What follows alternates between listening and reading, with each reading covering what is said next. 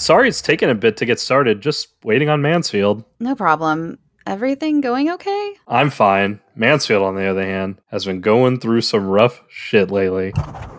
What's up, shitters? Y'all ready to get this shit train rolling? Mansfield, are you recording in your car right now? Yeah, I just find it easier to get the old creative juices flowing when I'm hanging out in Kamala.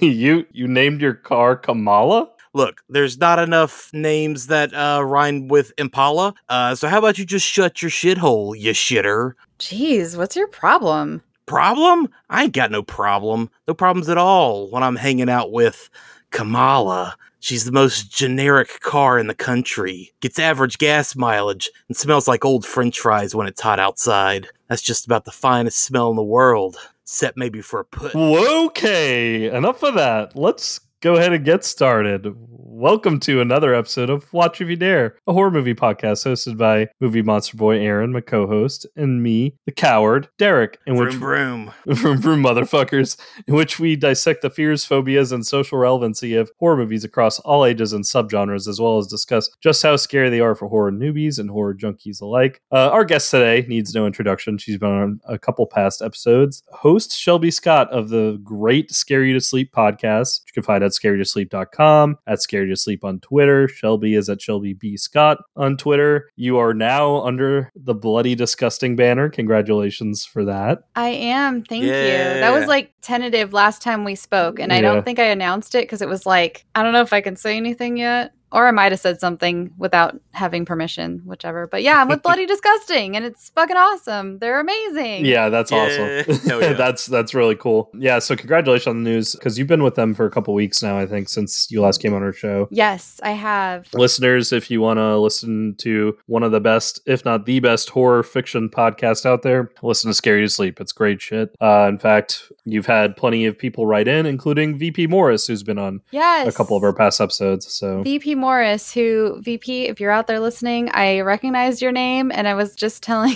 Aaron and Derek, I was like, I know this name from somewhere. It has to be a book I read or something. It's an author I know, and it turns out it's because we've been on the same show a bunch of times. Who knew? yeah, well, now we'll have to get y'all both at the same time Yeah. for an episode. But in the meantime, let's move on to our horror recommendation section. Before we move on, we got to throw out there, this is our first episode in the season of Spoop. And well, our brains are not quite there because we're recording this early. But this is going to be our first episode for the Halloween season. Season, baby. Yep. And just as a tease, the theme is cursed objects this year. So we've got 3 super fun movies coming at you that are all revolving around evil entities encased in, I can't think of another word, objects, devices, things. Tied to, encased. Yes. Thesaurus.com.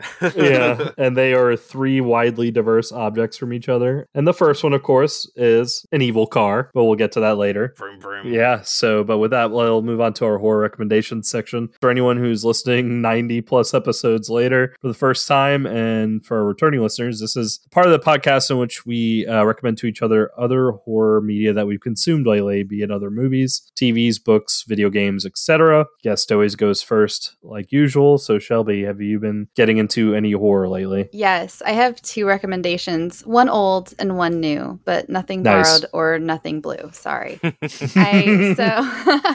The old one is, I'll get that one out of the way first. I just revisited, someone brought it up recently on like Twitter or something, and I was like, it's been quite a while since I read that, and it was so fantastic, is Pen Pal, the book. Okay. Pen Pal, have you guys read Pen Pal? I have heard of it, but I have not read it. I have not. Oh, No. shit. Oh, my God. You guys got to read Pen Pal. So Okay. it was years ago. It started as the author was releasing it in little increments on, what website was it? Oh, my God. I can't even remember now. It's been so long. I apologize to someone who's screaming at their phone right now. It's like, it was this fucking website. How do you not remember that? But I remember reading it back then in the increments, and I got the book. It was one of the first ones I remember purchasing that was self-published on Amazon. And that was kind of like different. Like, oh my God, as authors can just go publish a book now. You don't have to like go through anyone. Yeah. It's one of the best, most brutal, get under your skin endings I've ever read, ever, which is why I like to revisit it every few years. It's a very quick read. I was about to show you with my fingers, but no one can see me right now who's listening. It's about this big. So just imagine not very big in a book. It's a very short book. Honestly, you can binge it in like a night if you're into it and you're wanting just to get in and get spooky. So that is my book recommendation. That's my something old. Fantastic. Again, both of you need to read it. Seriously. I can't believe you haven't read it. I pulled it up while you were talking about it, and it looks like it was originally posted on the subreddit No Sleep under the username 1,000 Vultures. I probably could have just guessed that, and I was, back in 2011. I remember, because Reddit wasn't really a thing until around that time period anyway, so this is like one of the early, I guess, examples of something that was posted on No Sleep. I don't think I even got to Reddit and like started checking No Sleep until like 2012 or 2013. Yeah, I was an early subscriber to Reddit. I was like an early nerd, especially because of No Sleep. I can just consume unedited horror, and some of it, I mean, you know, some of the older No Sleep stories are just so fucking good. I mean, they've been adapted time and time again, even now. So. Yeah, one of my favorite, I think it's called Booth World Industries. That was like a famous one on No Sleep, where like someone actually put out a real phone number, and if you called the phone number, like it fucked with you basically, and would even. I actually never called the number myself, but I want to say they had it wired to where it would call you back.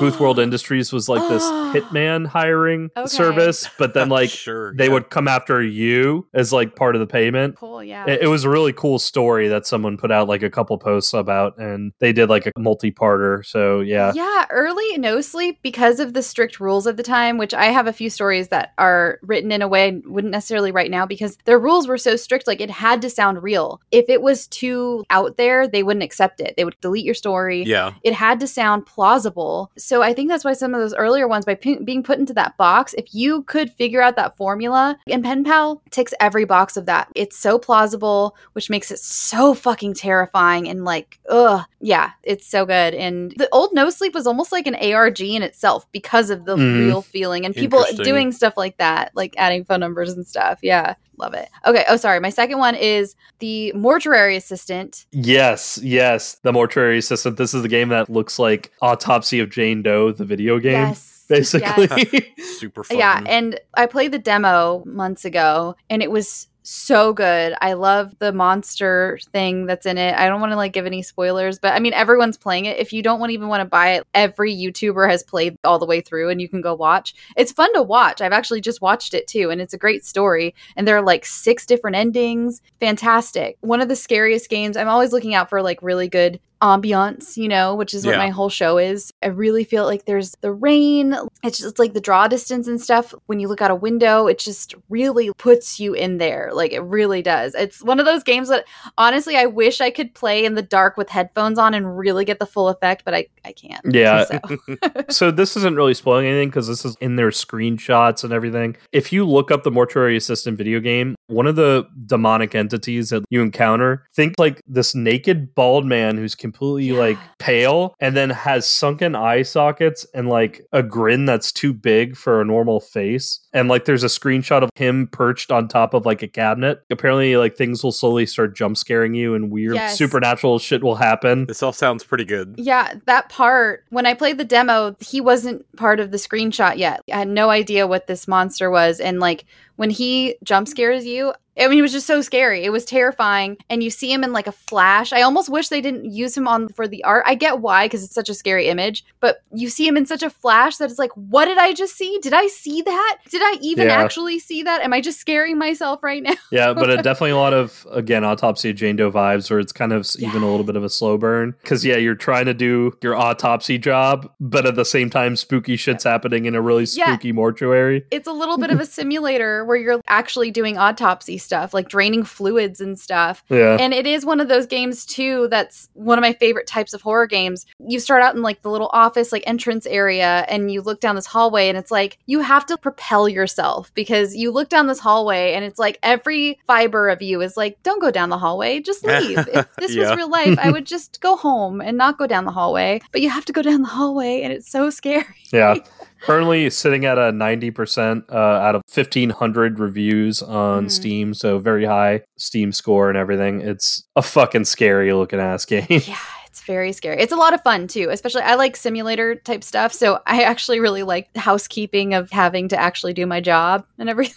Because I saw some of the gameplay too, isn't it? Too, like, not only are you doing your embalming tasks, but at the same time, you're also trying to like do occult rituals and banish the demonic entities, Well, what? so they don't kill you. Okay. Yeah, and it's so funny because you find it in like a computer. So it's, I don't want to like give away, but there's like a filing cabinet. And so, yeah, you're trying to do this occult stuff while you're just let's get the old lady prepped for her funeral, you know? Yeah. And apparently there's also like an overarching story of a history of someone that's somehow tied to every single entity that's haunting you. And you kind of slowly piece it together. But yeah. It has some scenes that are real trippy too. You feel like you're on mushrooms a little bit. Huh. So yeah, it's got a little bit of something for everybody. I really enjoyed it. Yeah, really cool game. Thank you for that recommendation too. Yeah. I heard y'all mention Steam, so I'm assuming this is a PC only game, or is it available for like Switch, PlayStation? I think as of right now it's only on PC, but Okay. they may like have announced that it's going to eventually come to consoles too. Maybe that's what I am thinking of. Yeah. Okay. I'll keep an eye out for it for sure. Yeah. With that, Aaron, what recommendations do you have for us this week, bud? So I checked out a relatively new movie that came out last year called The Cursed. It is currently on Hulu. It is a weird remixed take on a werewolf story. I wasn't sure what to make of this necessarily because I remember seeing this at theaters this past fall. I was staying with my parents for work, trying to figure out something to do that evening. I looked up the nearby movie theater and I just saw this movie listed and I was like, what is this? I've not heard of this. I've not seen a trailer. I've heard no one talk about it or mention it. What is this random horror movie that got dumped to theaters? And then it was gone like a week later. So I should have gone. Little by little, though, I've heard other people talking about it. Word of mouth is definitely kind of starting to go around. So this is directed by Sean Ellis. He did Cashback, The Broken, Metro Manila, Anthropoid, which is like a World War II thriller with Cillian Murphy and Jamie Dornan. So not necessarily a director that is super well known and out there, but this movie's got Alistair Petrie. He was in Rogue One fairly recently, and he's one of those that guy British actors you've seen in a ton of stuff. Kelly Riley, who was apparently on Yellowstone, favorite TV show of everybody's parents. The Boomer TV. So Yeah. true. Yeah, you're right. Boyd Holbrook, who was just in Logan and The Sandman, which I'm also going to talk about in just a second. So I was like, I just heard his name in something recent. That's what it was, Sandman. Honestly, I didn't realize that this movie is set in France. Oh. I thought that this was set in England because it feels British. It's all British character actors for the most part. Basically, a landowner and all of his other landowner friends, they get a curse put on them by a group of Romani who are camping in their area, claiming the land. And of course, they're like, no, this is our land, and things go bad.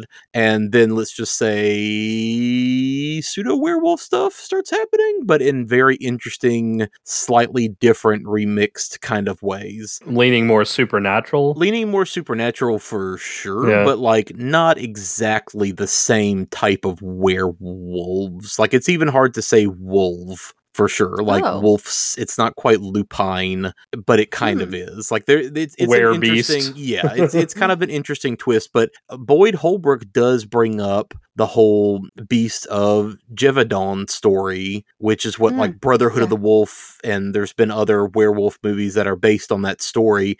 He was like there, and you know his wife and child were killed, and he's been tracking this curse as it makes its way across the countryside. Blah blah blah. It's pretty good. It's pretty atmospheric. Awesome. The performances are solid. There's some interesting, creepy moments. There is a pretty good mix of practical effects. Like there's some gnarly gore in this movie. And then on the other hand, there is, okay, the CGI creature that doesn't always look the best. So it's kind of a weird mix in that sense where there's a lot of good stuff, but then there's, you know, the occasional weird shot of a CGI kind of creature. But I think they do a good enough job of keeping it, slightly obscured and hidden where you're seeing it around corners and you're seeing it through trees where it's kind of, people are not sure if they saw what they saw. I had a good time with it. It was very surprising. It's a movie that has really solid production value considering like it just got dumped into theaters with no marketing, with no anything. So like I mentioned, this is on Hulu. Damien, thanks for the heads up on that. Awesome. Yeah, that's good to know. Yeah, it's definitely worth checking out. I'm sure it's probably going to be on some other streaming relatively soon, but that is The Cursed from 2021. Second movie I would bring up real quick. I mentioned Sandman a second ago, so I guess let me go there. Sandman's delightful. It's a lot of fun. Is it? Yeah. I haven't gotten to check it out yet. Yeah, I haven't watched it yet either. It is definitely more fantasy forward than it is horror forward, but it's Neil Gaiman. There's a lot of horror in it. Yeah. There's a lot of like horror in Sandman. He always toes the line between fantasy and horror in such a beautiful way. Yeah, he does. Yeah, so definitely a solid adaptation. I really enjoyed a lot of the casting. The production's pretty good. It has that Netflix look that so much of their original stuff kind of has, but I think it still works fine. And at the end of the day, Neil Gaiman's very, very, very involved with this adaptation. So at least everything that they have is stuff that he's like signed off on. One of the first arcs in the comic heavily involves Arkham Asylum and a like B-list supervillain from DC named Dr. Midnight. That's right. Yeah. So this first season covers maybe the first 18 issues. Okay. The first story arc, like the first half of the season, is essentially him escaping the prison that he had been held in and trying to get back all of his magical items, right? That's where Dr. Midnight comes in because he has his amulet. They must have redid it. It's been since I was in high school that I read those comics. The adaptation, I assumed, had to make a lot of changes to remove a lot of the DC stuff from it.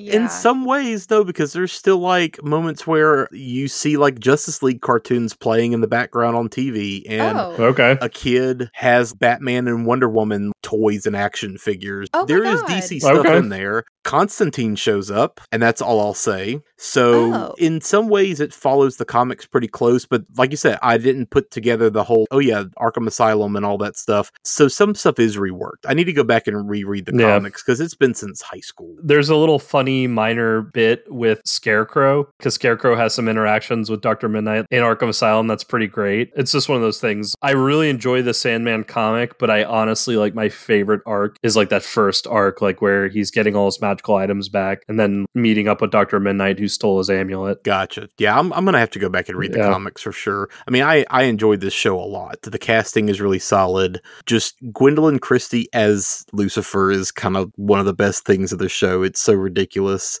But yeah, a lot of fun. I thought it was very well made. The horror stuff is pretty solid, so I enjoyed it. I've been hearing her portrayal of Lucifer is kind of up there with, God, what's his name from Constantine, the Peter Keanu Reeves Stormare, movie. Yeah, Peter Stormare, A lot of people praise Peter Stormare's Lucifer as well. His is definitely on the weird end of the spectrum. Hers is a little more on the classical side of the spectrum, but it's very good. Yeah. I saw that she basically told them, unless I get to play Lucifer, I don't want to be in the show, which is such a power move. Yeah, exactly. And it works great. I think she was fantastic in the show. Awesome. So yeah, definitely worth checking out. Again, that's on Netflix.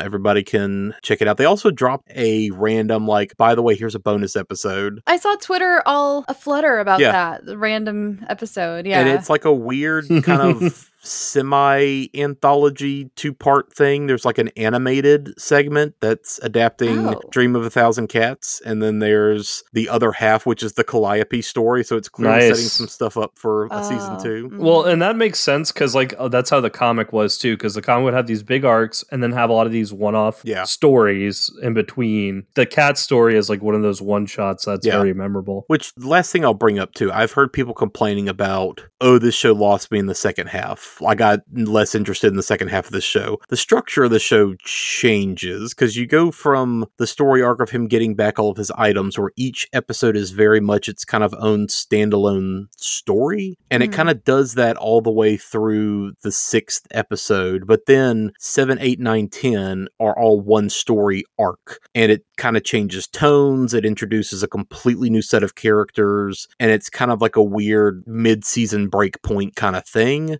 So So go into the show kind of knowing that's going to happen, and I think you'll be less disappointed when it does happen. But I know I've heard a lot of people complain about, oh yeah, the show kind of shits the bed at the end because it totally changes, but that's kind of how comics are, you know? You go through arcs, so it is what it is. I am very curious to see how they handle the Corinthian. Boyd Holbrook's good, man. I mentioned him a second ago. He's really solid in it. I enjoyed his character a lot in the way that they portrayed him. Last thing I'll mention, and this oddly enough ties into the movie that we're discussing. So I watched this crazy Alamo Drafthouse weird compilation called Trailer Wars on Tubi, which is literally just all of these nonsense movie trailers smashed together. It's exploitation, kung fu, blaxploitation, horror, crime. It's just all these old trashy trailers, right? And I saw one for this movie that I've heard about. I have just never seen this entire time, called Deranged from 1974. This is where the worst begins. This is where we must stop. For beyond is the work of madness. Death! The nightmare of insane murder and lingering death. Deranged. For Mary, it was only the beginning. For Christine, it was already too late. For Dolly, the worst was yet to come. And only Mrs. Cobb knew what he would do next. Sometimes you don't want to believe what you see. But sometimes it's true. The story of a trail of butchery so brutal that newspapers refuse to print its horrifying details. When the horror becomes unbearable, it is too late to scream. It is the, based on true events story of Ed Gein. It's kind of the first big, serious Ed Gein movie that had been made, and made while he was, still alive in prison, by the way. Oh, wow, okay. Yeah, this again, came out in 1974. Now, the wild thing is this. Bob Clark was supposed to direct this, and he shadow produced it instead because he was like, oh, this is too extreme, this is too crazy. This movie feels a lot like Texas Chainsaw from the same year, and obviously Texas Chainsaw is based on the whole Ed Gein story partially, but it feels like that in that weird, gross, desolate kind of way. So I mentioned Bob Clark. Bob Clark directed Children Shouldn't Play with Dead Things and Black Christmas, one of our favorites. Nice, yeah. He directed another very well-known Christmas staple movie, and that is A Christmas Story. So weird that dude that made Black Christmas also made You'll Shoot Your Eye Out. The directors of this movie are Jeff Gillen and Alan Ormsby. They are both dudes who worked on Bob Clark's other movies like Death Dream and Children Shouldn't Play with Dead Things. Jeff Gillen, this is the only thing he ever directed. He is in A Christmas Story as Santa Claus.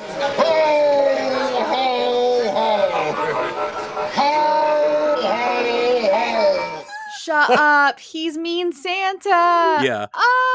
And he directed this movie about Ed Gein. Because there's other wild stuff like Marion Waldman from Black Christmas, the actress that plays the crazy old den mother who's drinking alcohol that she's hidden all over drinking the whole time. Yeah. She's in it, and it's all shot in Canada, of course. But the connection is the actor who plays the Ed Gein analog in this, called Ezra Cobb, is Roberts Blossom, the old man who sells the car in Christine. He is LeBay. He's the guy that sells the car. The amalgamation of the two brothers from the book. But Exactly, right? So far away. Sorry, I'm jumping ahead. Imagine that old man 10 years prior as Ed Gein. And there's so many dumb little mannerisms and details from all that story that I know in the back, just fucked up part of my brain. Yeah. Just things about him laughing weird and making bad jokes. Yes! Yeah. All the ones that talked about his laughing. Just constantly just be like,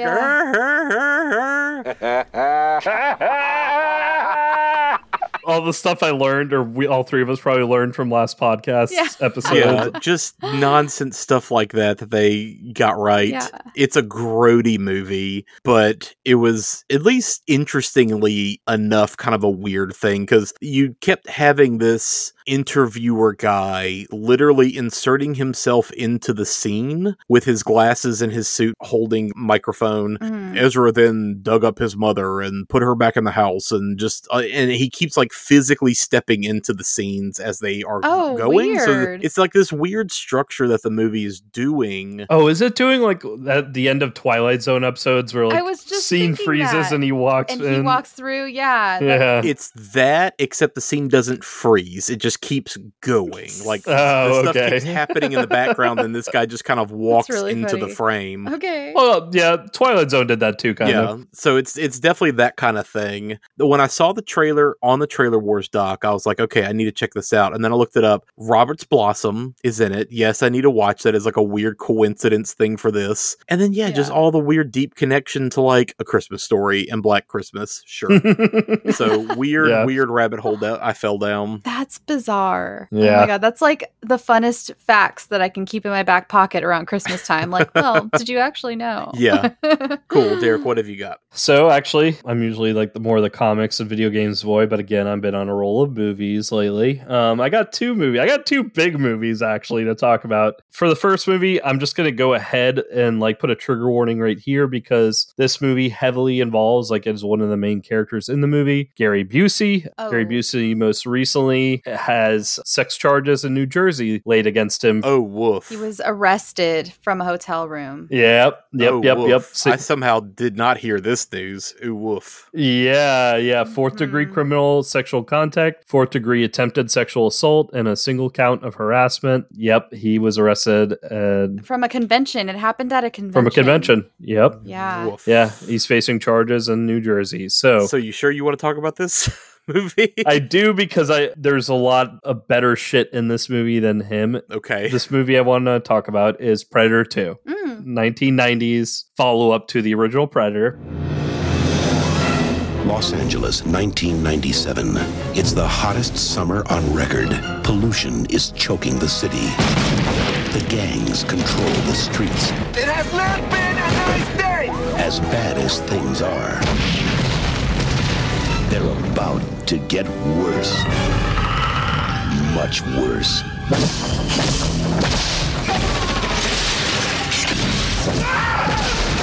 Whoever killed him is gonna pay. I'm gonna finish it. It has almost no weight. But it cuts like steel. Incredible. Whoever did this took out 4 men armed with machine guns by hand.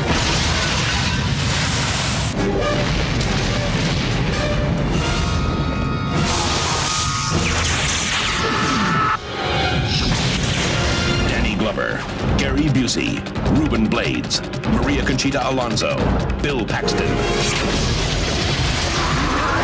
Predator 2. He's in town with a few days to kill this Thanksgiving.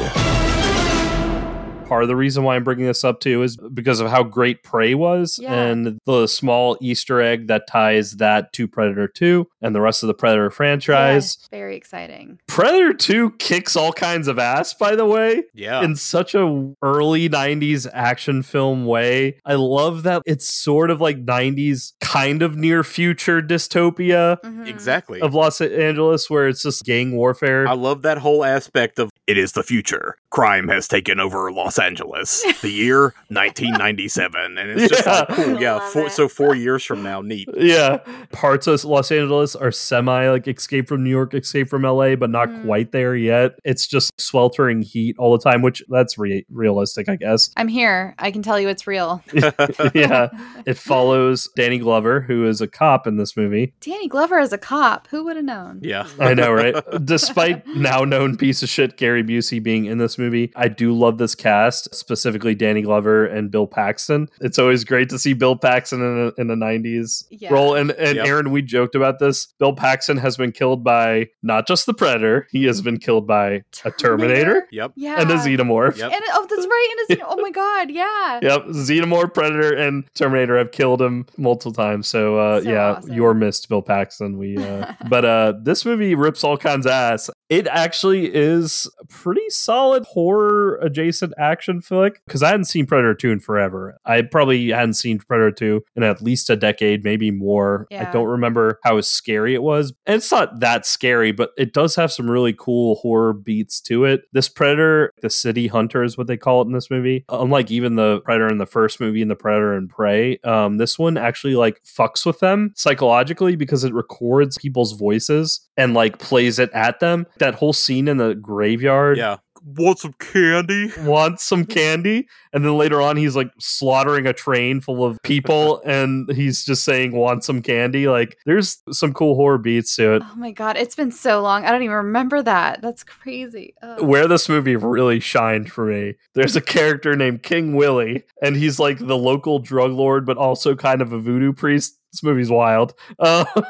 Danny Glover goes and meet him, and he basically just shares all this cryptic shit of you're hunting a demon and you can't kill that which cannot be killed, and blah, blah, blah. And then the Predator appears, and King Willie recites a Bible verse at him. Aaron, if you want to put that clip in right here. His foundation laid in the holy mountain, Selah. And then they have basically like it's applied a fight to the death. That part was like where the movie really started shining for me. This movie knows exactly what it's doing and it does not give a shit. It goes like full steam ahead. All the really interesting reveals, you know, the multiple.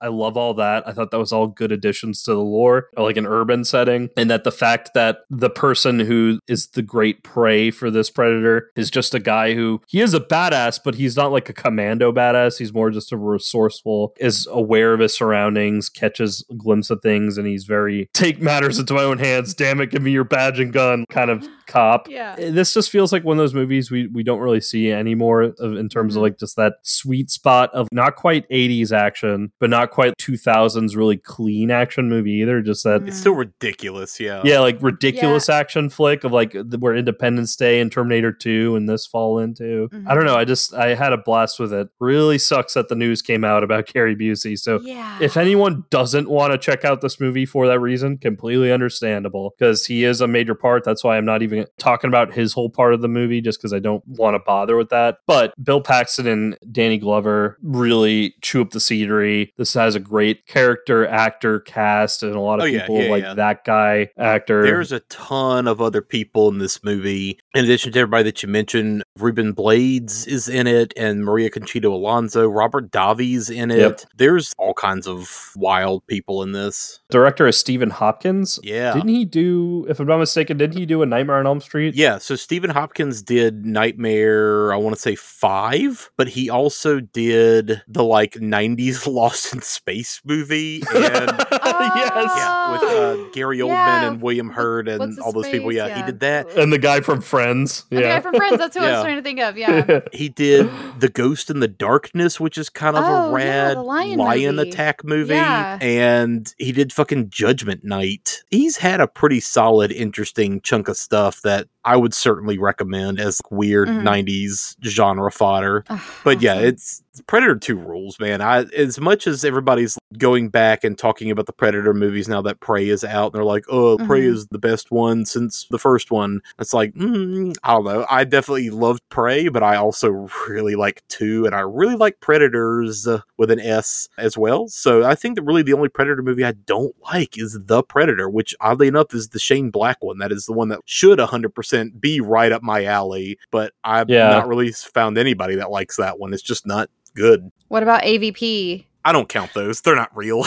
Those movies didn't happen. For like a genre franchise, right? Predators actually holds up overall because there's really only one misfire out of all those chunk of movies now. And we have, 5 of them now, if you don't count AVP. Granted, I have not seen it since I saw it in high school when it came in theaters. I remember having fun with the first Alien vs. Predator. Oh, well, it was so exciting. Now, I've heard the second one is a fucking mess. Yeah, I didn't see the second one, but I remember the first one just because it was like, yeah, let's just do that. That's so cool. And I'm pretty easily satisfied with shit like that. So. Well, and for all the bullshit we're hearing nowadays of just, bleh, woman can't do this. I remember in Alien vs. Predator, Sana Lathan, the human is survivor the who lead. teams. Yeah, and she's great. Yeah. She teams up with the Predator and they kill the shit out of an alien queen. Like, what the fuck? Yeah, so I remember AVP at least being fun, but I haven't seen it in ages. And then I didn't bother with the second AVP. Yeah, but the second one's bad.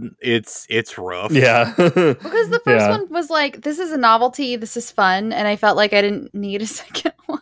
Not a novelty anymore after that. I know it's a really dumb movie, but I also found Freddy vs. Jason pretty fun. Oh, yeah. But they don't need a second one ever. No. To that, so it was fun for what it was. But yeah, I'll move on from that. The second movie. So, Us Doing Christine has put me in a big John Carpenter mood again. He's like back in the news and shit right now. So I know, right? Yeah. By the time that this episode comes out, I think Halloween Ends will be about to hit theaters, if not already. Yeah. But the more we do this show, the more I get exposed to film at large. And the more I get exposed to John Carpenter, the more and more I think John Carpenter might be my favorite director ever, or my favorite movie creative ever. Sure. Yeah. So, like, to give you an idea, like, because after watching Christine, all week long I've been listening to, like, his Lost themes 1 through 3. He's a great musician. He's a great writer. Obviously, him and Deborah Hill wrote Halloween. He's one of those where it's like, if you believe in God, God gave with both hands and just gave him all these talents. And it's like, stop. When I found out about his music, I was just like, what?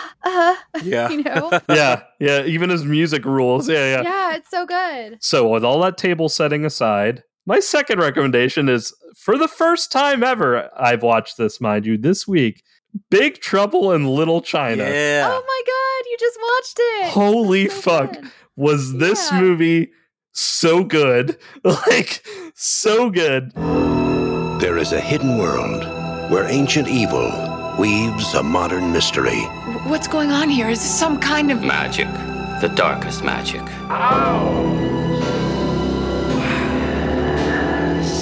They call it Little China. Finally, we shall bring order out of chaos.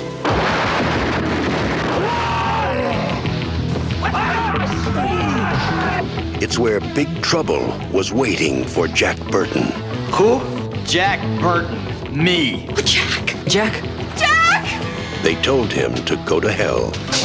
You make one move. And that's just where he's going. Somebody, I don't care who, tell me what is going on.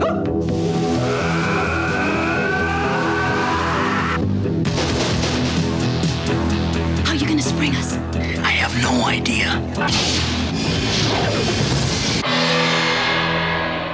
I figured you had seen this because I know at some point when we were in college, that is a movie that I watched on my birthday and we had a bunch of people over. So I figured that you had seen it. Okay. I wasn't there. Yeah. I was either doing nursing school stuff or we weren't friends yet. I'm bringing it up as a horror recommendation because it is done by like horror master John Carpenter. And there is a lot of horror elements to this movie. There's a lot of John Carpenter horror influence on this movie with shots and everything else. This movie's a fucking blast. It is just fun. Fun. Oh yeah. And it is like a movie that should not have worked. I mean, at the time it didn't work, but like in retrospect, it's become a cult classic. Even on paper now, it seems like a movie that should not work, but somehow it commits like 1,000% to what it is. Yes. It is so confident in what it's doing that even if it lacked just a little bit of confidence, it would have fallen apart and it would have been just way too cheesy, or like it would have gone the way of like that Friends Forever, the ninja movie that is really so bad that it's good. Miami Connection.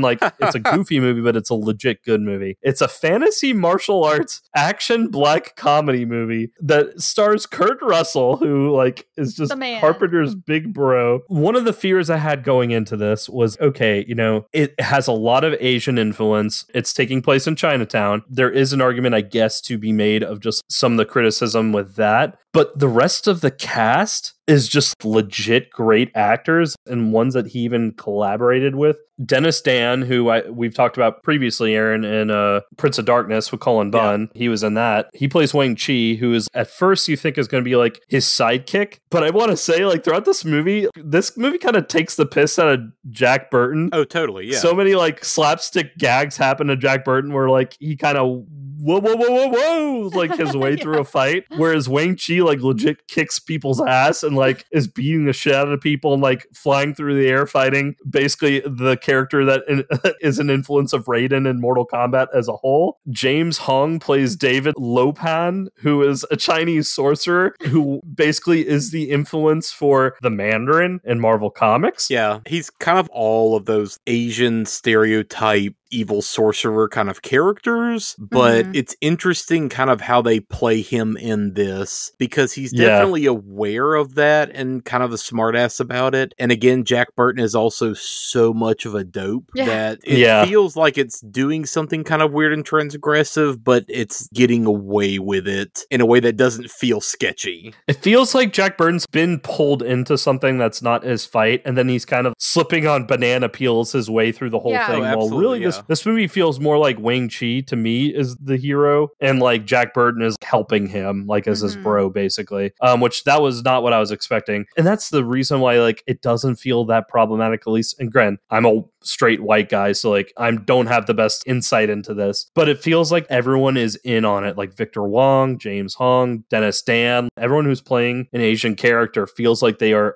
1,000% committed to what they're doing in this movie, and they all legitimately seem like they're having a great time. They do. Also, too, this whole movie is an influence on Mortal Kombat as a whole, because the lightning, rain, and thunder, like the three guys who control the elements, they are all basically Raiden. And then Lo Pan also, without him, there wouldn't be no Shang Tsung from Mortal Kombat, who was the original Mortal Kombat villain. Yeah. Man, like, did I have a blast with this movie? And everything about it just seems like so iconic. Aaron, where I live now, there's a restaurant, and I even sent you like that video of the whole interior of their bathroom, because their entire bathroom is themed this movie alone. That's so cool. And this is like a Vietnamese a famous restaurant. Yeah, that's like in the downtown Chinatown where I live now. Man, this whole thing felt like a video game, which makes sense as to why John Carpenter loves video games so much and is like a huge proponent of video games as art, because this movie feels like one of those Streets of Rage-esque video games. There's so many elements from the streets of Chinatown and San Francisco all the way to like these Indiana Jones-ass set pieces. Yeah, it feels very Indiana Jones, but yes. like 80s. But like it's taking the piss out of Indiana Jones too, which I feel like John Carpenter kind of did on purpose. This feels like it's taking the piss out of a lot of that genre of film that was also coming out around that time. I remember beyond just the Mortal Kombat influencing that, I also read that like Taika Waititi took a lot of influence from this movie for like Thor Ragnarok even. That makes sense. And a lot of his own brand of comedy. And I was shocked with how much of a kung fu movie it was too. Yeah. Because there was some legit good fights in this. I mean, granted, by the end, like people are again flying through the air and shooting lightning bolts. All that ridiculousness is there too. Then there was actually like great ass kung fu, and all the flying and lightning and stuff is very, I mean, that's wuxia all said and done. I mean, I know one movie that was a big influence on Carpenter for this one is Warriors from Zoom Mountain, and that is nothing but fantasy world, people flying around on wires and like killing demons with magic swords and stuff like that. So yeah, that's all very much part and piece for Hong Kong fantasy stuff for sure. But yeah, and I loved, who is it, Kim Cattrall? I was just looking that up. I was like, I couldn't remember who the female lead was. Yeah. Kim Cattrall. Yeah. I love her name is Gracie Law, and she's a lawyer.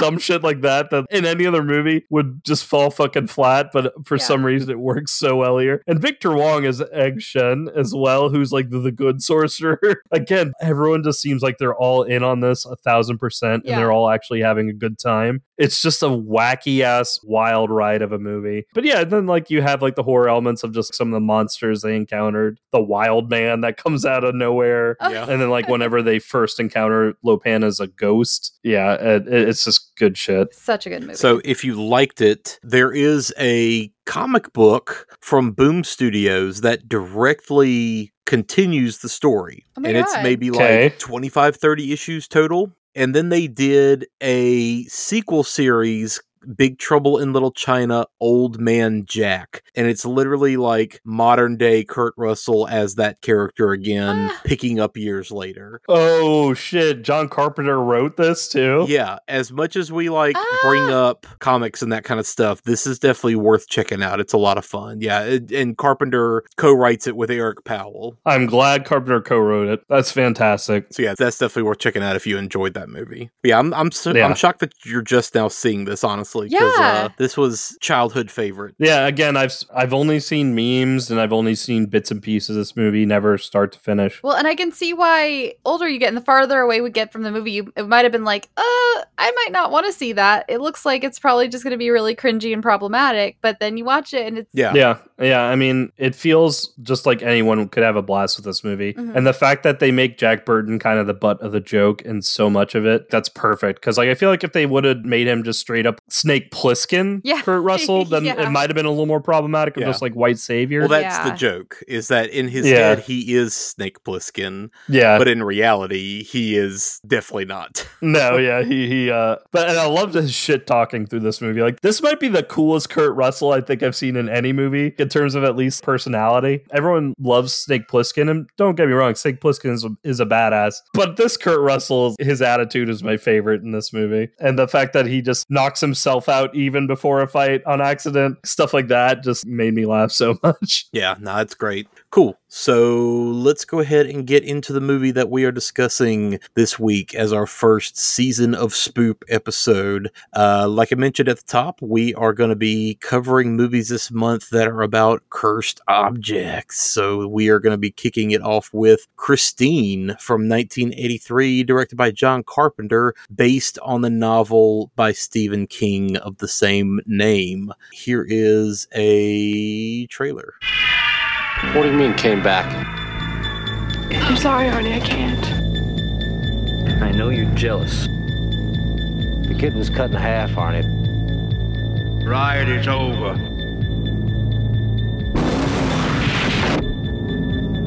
1 minute, Jack!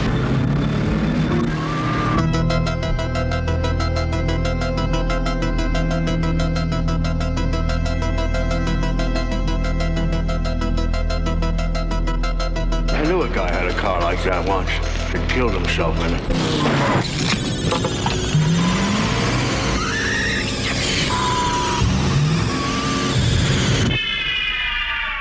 So a cursed car first, baby. Yes, the tried and true Stephen King trope of take item, curse it movie book. Spooky stapler. Yeah. Millions. Yeah. Yeah. So, Shelby, we were trying to get some guests for at least 1 or 2 of these episodes for this month. We just kind of threw the idea out to you. As luck would have it, you had just recently watched Christine. Yes. It sounds like you're a fan of John Carpenter, and you have also read this book by Stephen King. I have. And I know we've talked about Stephen King with you in the past a little bit. So yeah, like what is it about Christine that like you wanted to come on and guest for this one specifically? And what got you to watch the movie recently too? Was it just an itch you had to rewatch, or was it the first time you watched it? So I read the book in, when I was younger, loved the book. I had actually not seen the movie because I really enjoyed the book. I just kind of avoided the movie a little bit. I went through a very long phase of being a snob of if I've read the book, I'm not going to see the movie because the book is better. But then it was like 2 weeks ago, my husband James, who's been on the show with Film History, it's streaming. I forgot where we even saw it, and we just like happened to come across it. Yeah. I think it's on Netflix. Yeah, I think it's on Netflix. And he was like, I've never seen that movie. And I was like, you know what? I've never seen the movie, but I read the book. It was one of my favorite Stephen King books. I know. Someone's yelling at me right now. But it was one of my favorite Stephen King books. And I was like, I'd love to watch the movie because I'm past my snobbery and let's do this. And it was funny because I surprised myself at how much I remembered from the book to compare to the movie. And I really enjoyed the movie. I mean, it's John Carpenter, which is one of the reasons I was like, you know what, let's watch. I'm sure it's a great movie. And so, yeah, it was just random. And when you guys messaged me that, I was like, what a weird coincidence that I just watched this seemingly random movie. Also, you had told me you want to do cursed objects. I didn't think about a car, even though it's an object, it's a big object, but you think about dolls and Dybbuk boxes and and stuff like that. Yeah, and like let's kind of start there. The idea of cursed objects has been around for centuries, probably at this point since recording human history. Specifically leading in with Christine, the one that I immediately thought of was James Dean's car. Sure. Because that's supposedly Little bastard. cursed little bastard. There's even rumors behind like one of Hitler's cars being cursed. Yeah, I've heard that. Which would make sense. Besides Annabelle the doll, obviously, there's the Crying Boy painting. Ugh. There's rumors that it caused a bunch of fires to happen and everything in these houses would get burned down except the painting itself. There's rumors that the Hope Diamond is cursed. Certain tombs of Egyptian pharaohs, of course, are cursed. Robert the doll, Annabelle, blah, blah, blah. Stoop chairs, I was reading about. Oh, hooded chairs. It's very fascinating that dead man chairs specifically, like what we attach curses to, a lot of it has to do with objects that were around a lot of death and like misery. But then there are also those random things that are now attached to like the idea, like the Crying Boy painting was just painted by like an Italian painter back in like the early 1900s. But then it just so happens this urban legend almost developed around it, causing all these fires. It kind of goes into a little bit of Tulpa territory of just like, if you attach enough belief and energy to this thing, like, does it sort of become true at that point? I remember there was another painting, and I think this might have been more of like a creepypasta-esque, going back to like what we were talking about earlier, Shelby, with I know which No one Sleep. you're going to mention too. Yeah, the Anguished Man, a painting that apparently was created by an unknown artist, and the person who claims he inherited from his grandmother, who told him that the artist created the painting with his own blood and committed suicide afterwards.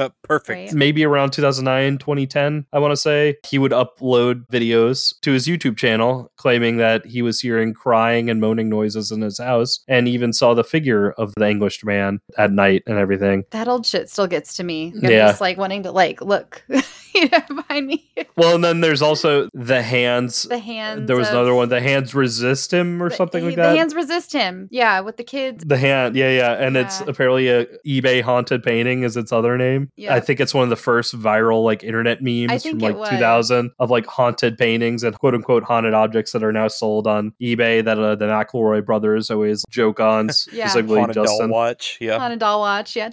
Yeah. But yeah, like so cursed objects have been around for a while. Something I wanted to ask you guys, I don't know if you know this at all or not. Did the James Dean car, did that have any influence on Stephen King writing Christine at all? No. In all the research I've done, I have not seen that come up once. Yeah, I've never seen it come up at all. Okay, I was just curious about that. It's more just his obsession with cars, 1950s cars, and just making things cursed. Yeah, what I have read is apparently he had a Pinto that was kind of a pain. That just kind of gave him the idea of, oh God, what if I was stuck inside of this thing and, you know, it was cursed or whatever. Like, it literally was just a crappy car that he had at one point in time is kind of what inspired it. He returns to the idea of a killer vehicle a lot because in two of his short stories that I remember, one of them is like a broken down old pickup truck that's across the street from like a person. The person claims it's slowly getting closer and closer to his house. And then like he's discovered dead and they believe he drowned himself in motor oil, but it's implied that like the truck killed him. And then there's the other one, which was a more modern one. I think it was in like one of his more modern collections of horror short stories back from like 2013 or 2012, where it was like a killer car that if anyone actually touched the car, it would basically eat them. He kind of returns to this idea of a cursed car a bit. Maximum Overdrive, baby. Maximum Overdrive. The entire movie is just haunted cars and cocaine. It's wild. Yeah. Yes. That's the one with like the Green Goblin face 18-wheeler. That's the main bad guy. Yes. Yeah. And then like the helicopter at the end. Yeah, that movie's ridiculous. That is one of the wild movies that has a kind of hilarious trailer where you don't really even see stuff from the movie. Oh. It's just Stephen King sitting on a desk looking crazy, and he's just like, hey, it's me, Stephen King, the master of horror. Now I'm making a movie. Come check it out. It's called Maximum Overdrive. And like, that's the trailer. Because they were like, we can't show any of this footage or no one will come see it. Yeah, exactly. Right. But it's literally like the entire movie was just marketed around Stephen King as a person, you know, which is wild. He's the guy. Yeah. But you know, I remember liking that movie, to be honest with you. Oh, it's fun. It's fun in a ridiculous way. Yeah. Emilio Estevez is the star, right? Yeah. Yeah. I love that movie. And honestly, I would like us to cover it one day on our, for sure. on our show. The ending, I remember being very scared. I was like, oh no. Yeah. I can't get out. And Well, and I also remember the ending of the movie is very similar to the ending of the short story, and both are dark endings, so I'm glad that they kept it. But going back to Christine, cursed objects, we could do a history rundown of them, but like really don't, like they've just been around. Like the Dybbuk box is like one of the earliest. It's one of the weird concepts that is universal to like every time period of human existence, every culture, every religion, every group has legends of these weird items of just regular everyday relevancy that somehow have this supernatural kind of pull to them, whether it's good or bad. I mean, literally everything used to Dybbuk boxes earlier, genie lamps, all the way to like, again, Robert the doll, you know, Goofy, Raggedy Ann doll. There's such a long history of that with humanity because we have these weird tendencies, like you said, to like build up in our minds a nexus for like, why is everything in my life going bad? Why is everything around me happening in such a bad way? What is the one thing I can narrow down in my immediate sphere of existence that is different, that is new, that wasn't here before, that I can kind of put all of that energy into, you know? And like Derek was joking about, it kind of reverse creates this cursed item in a weird kind of fakey way because that's what we focus on, you know? So it's not anything that's new, but it is a very interesting, unique human phenomenon that it is something that has just always been part of our cultural consciousness across the world. Well, and like the idea of animism, which animism is the belief that there's spirit and soul to everything, including objects. Those kind of beliefs are in every single religion across the globe, all the way from the African indigenous tribes to Japan and Shinto, and even early Abraham Judaism has, again, going to the Dybbuk box, but all that as well. Like there's old Bible quotes, I think, that have hints of animism in them. It's just one of those thought form ideas that's been with us since we could think. Yeah. Granted, that's just kind of like our little table setting, I guess, for the idea of the cursed object. Because now we're going to get into some batshit idea of an evil, bad to the bone 1958 Plymouth Fury named Christine that likes to kill people and falls in love with its owner. And makes you hotter. Yeah. Also makes you hotter. Yep. Right up the top, Christine, 1983, John Carpenter. It's not scary in the sense of jump scares and all that. Not at all. It's not at all scary. And it's funny because everybody that I've ever talked to about this movie has been like, I mean, it's not scary. But there's things to talk about, you know. So everybody that I've ever talked to is like, nah, this isn't scary. But here's the thing: my dad, who doesn't find some horror that scary, his two favorite horror movies, at least the two that he found the scariest when he was growing up and going to the movies in the 80s, and he was like a young adult teenager by this point. His two were The Omen and Christine. Wow, interesting. I wonder if, because like I know he was involved in a motor accident. Granted, he was on a motorcycle when that happened. Could he very easily taken his life? And I would not be talking to you right now. I wonder if that has anything to do with it, like maybe the fear of automobile accidents and all that, and like just kind of stuff that can happen on the road. I would say for horror newbies, if you want to get into John Carpenter, but you're still a little weary of Halloween, like maybe Halloween is still a little too intense for you, Christine is probably a great horror starter John Carpenter movie. It has a lot of the John Carpenter, like something stalking in the back of shots. Granted, it's a car. You know, like it somehow makes the car very Michael Myers-esque, which I don't think any other director could have done it in this way. Like somehow John Carpenter really makes a car fucking menacing. That whole point where he's stalking the first bully, that all was straight out of like Halloween, like some of those shots. It definitely was. But I feel like this would be a great starter horror movie in general, but also a great introduction to John Carpenter's brand of horror. So horror newbies, I actually give this a thumbs up. Good to go. Like it's a great movie altogether. It's John Carpenter cool. And you and I, Aaron, talked about this off air, how like no one can do cool in the same way John Carpenter can, like dad cool, because if anyone else tried to do it, it would be lame. But like I was grinning so much when like that opening shot of Christine being built. That was a cool shot of like Detroit. Bad to the Bone. Yes, Bad to the Bone is playing. Bad to the Bone is playing, and like no other director could get away with that without it being like fucking cheesy and lame. But for some reason, the way John Carpenter like portrayed it, it made a smile come across my face. Great movie. But yeah, like I think some of the fears that this movie can touch on is fears of the road, like of fears of automobiles in general and vehicles. The idea of somebody following you and you don't know if they're following you on the road. It's maybe dark outside, you can't quite see who's behind the wheel, or even sometimes if anyone's behind the wheel. granted, I probably deserved it as a shithead teenager. Me and my friends would play pranks on people, but like I've definitely been followed by somebody where I couldn't see into their car at night. It's a fear that a lot of us that grew up on the road a lot deal with. This might be a more American specific fear, or like a fear of people who grew up in areas that don't have great public transit systems where they're driving a lot, people out in the country even. Well, it's both a fear and a fascination. I mean, America is obviously known for being such a car-centric country. Like, culture, just society revolves around the automobile and transportation. We're a very large country. It's just out of necessity for the most part. I mean, unless you live in a big city where there is public transportation, cars are just kind of a fact of life. I could not get back and forth and live my day if I didn't have a vehicle to do that in, so it's just such a part of our lives that the idea of, not only a car potentially stalking you, trying to kill you is scary in that weird way, but the idea that it starts to kind of possess you and change you and take you over and bond with you in that way. This movie doesn't get into like any kind of body horror stuff necessarily. Like there's no Cronenberg, like Arnie melding with the car and becoming one with the car kind of thing.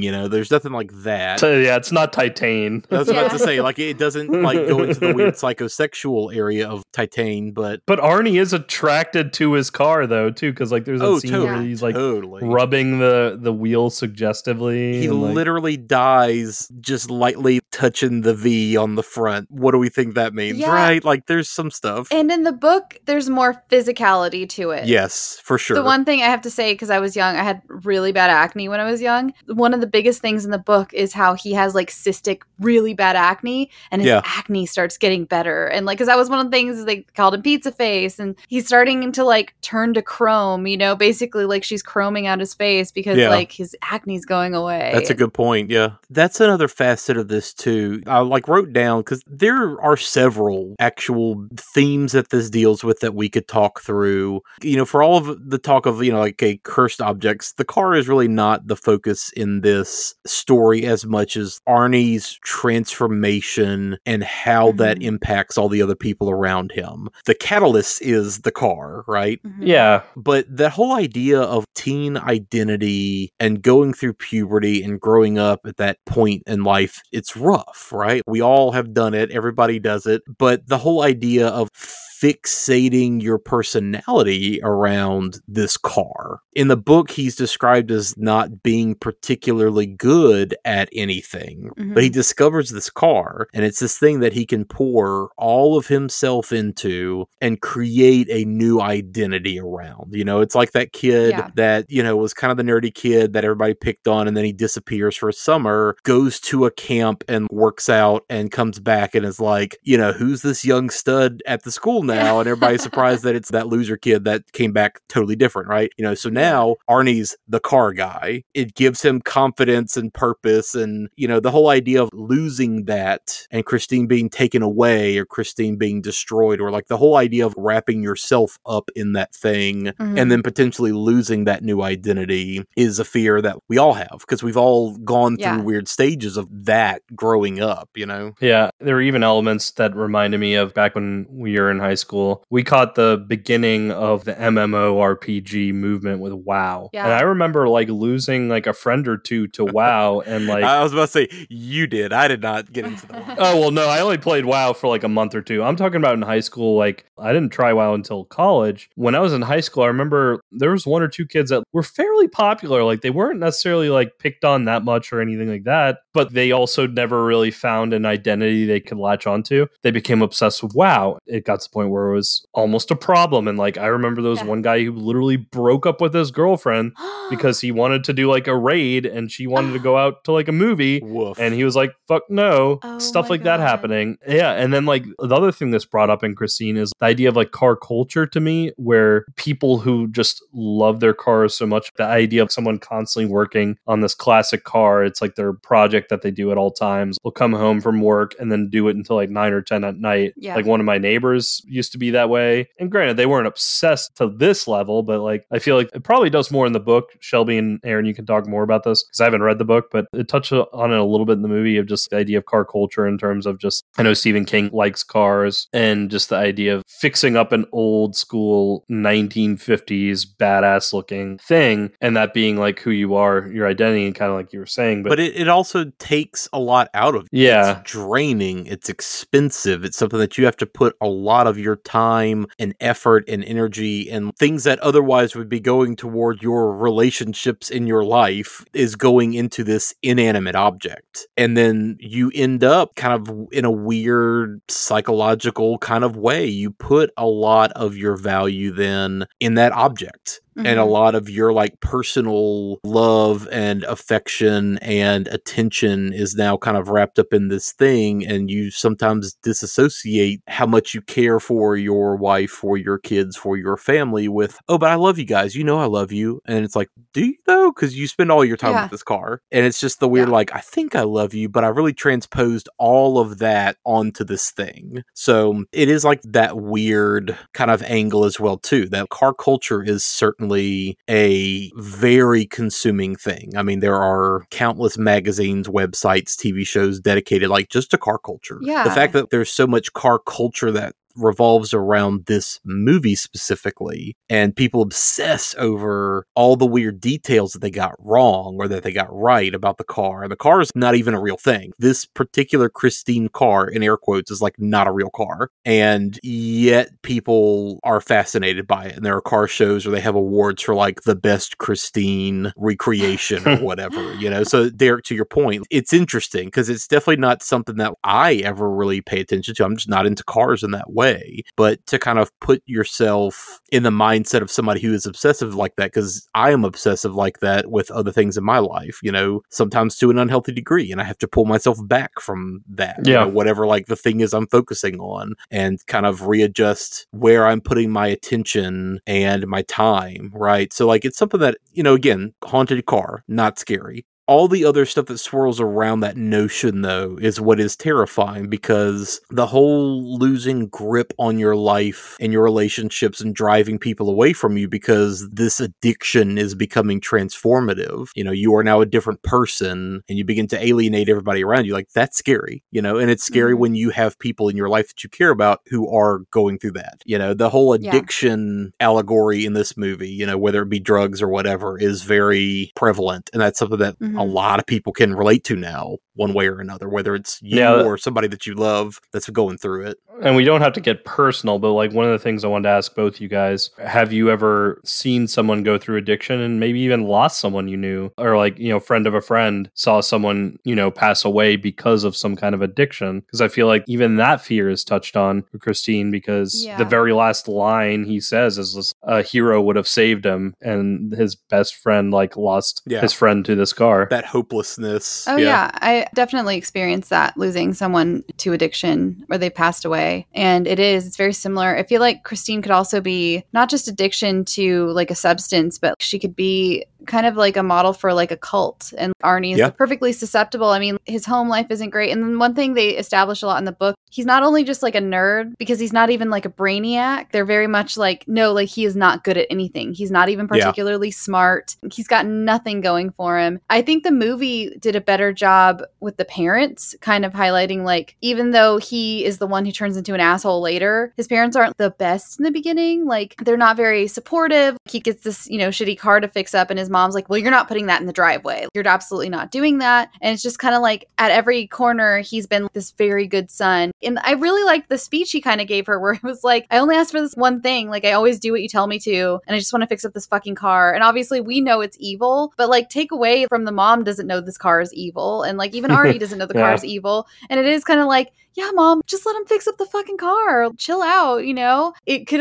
almost be said because of that, that's why he ended up buying this. How much did it cost? Like $200 or something? Yeah, it's like $250. Yeah, it was something like dirt cheap. Yeah. Yeah, something like that. The embodiment of evil is only $250. Yeah, so like you guys both already touched on this, but identity I think is a big thing. Like he found an identity. No one around him was being encouraging. Like I said, even before the car was evil, everybody was like, Arnie, what are you doing? Stop it. You know, and it's like, you guys, I finally found something cool. No one around him was being supportive in the least. Yeah. There was a time in my life where I would have definitely related to Arnie a lot. And to the point where, like, despite everything, like, in the shithead he kind of becomes by the end, I thought he was actually a tragic character in this. Oh, I did too. Absolutely. I don't know how tragic he remains in the book. Granted, the transformation is almost overnight where he gains confidence. I still felt bad for him because where he started off with. I did love that his best friend was also like the star of the football team. So like his best friend wasn't the bully, which was a nice change of pace because like I was also there too in high school. Like I was one of those kids that was kind of friends with everyone, but I was also a big giant nerd at the same time. Yeah, I was too. Huge nerd. I was bullied, but at the same time, I had friends in every social circle. So there were a lot of aspects of Arnie I related to. And Shelby, I'm glad you brought up his parents because it feels like his parents, I mean, even back then, they were technically boomers. Yeah. It feels like that boomer style parenting where it's the best intentions, but they're also worried about appearances, whether it's their own appearance and like if their son shames their appearance at all. So like the idea of like not wanting to keep a crappy car in our driveway. It's not because the car itself is a problem. They don't want the neighbors talking. Well, and they could have seen the signs if he would have worked on the car in the driveway. Yeah. I mean, I doubt they would have immediately been like, this is supernatural.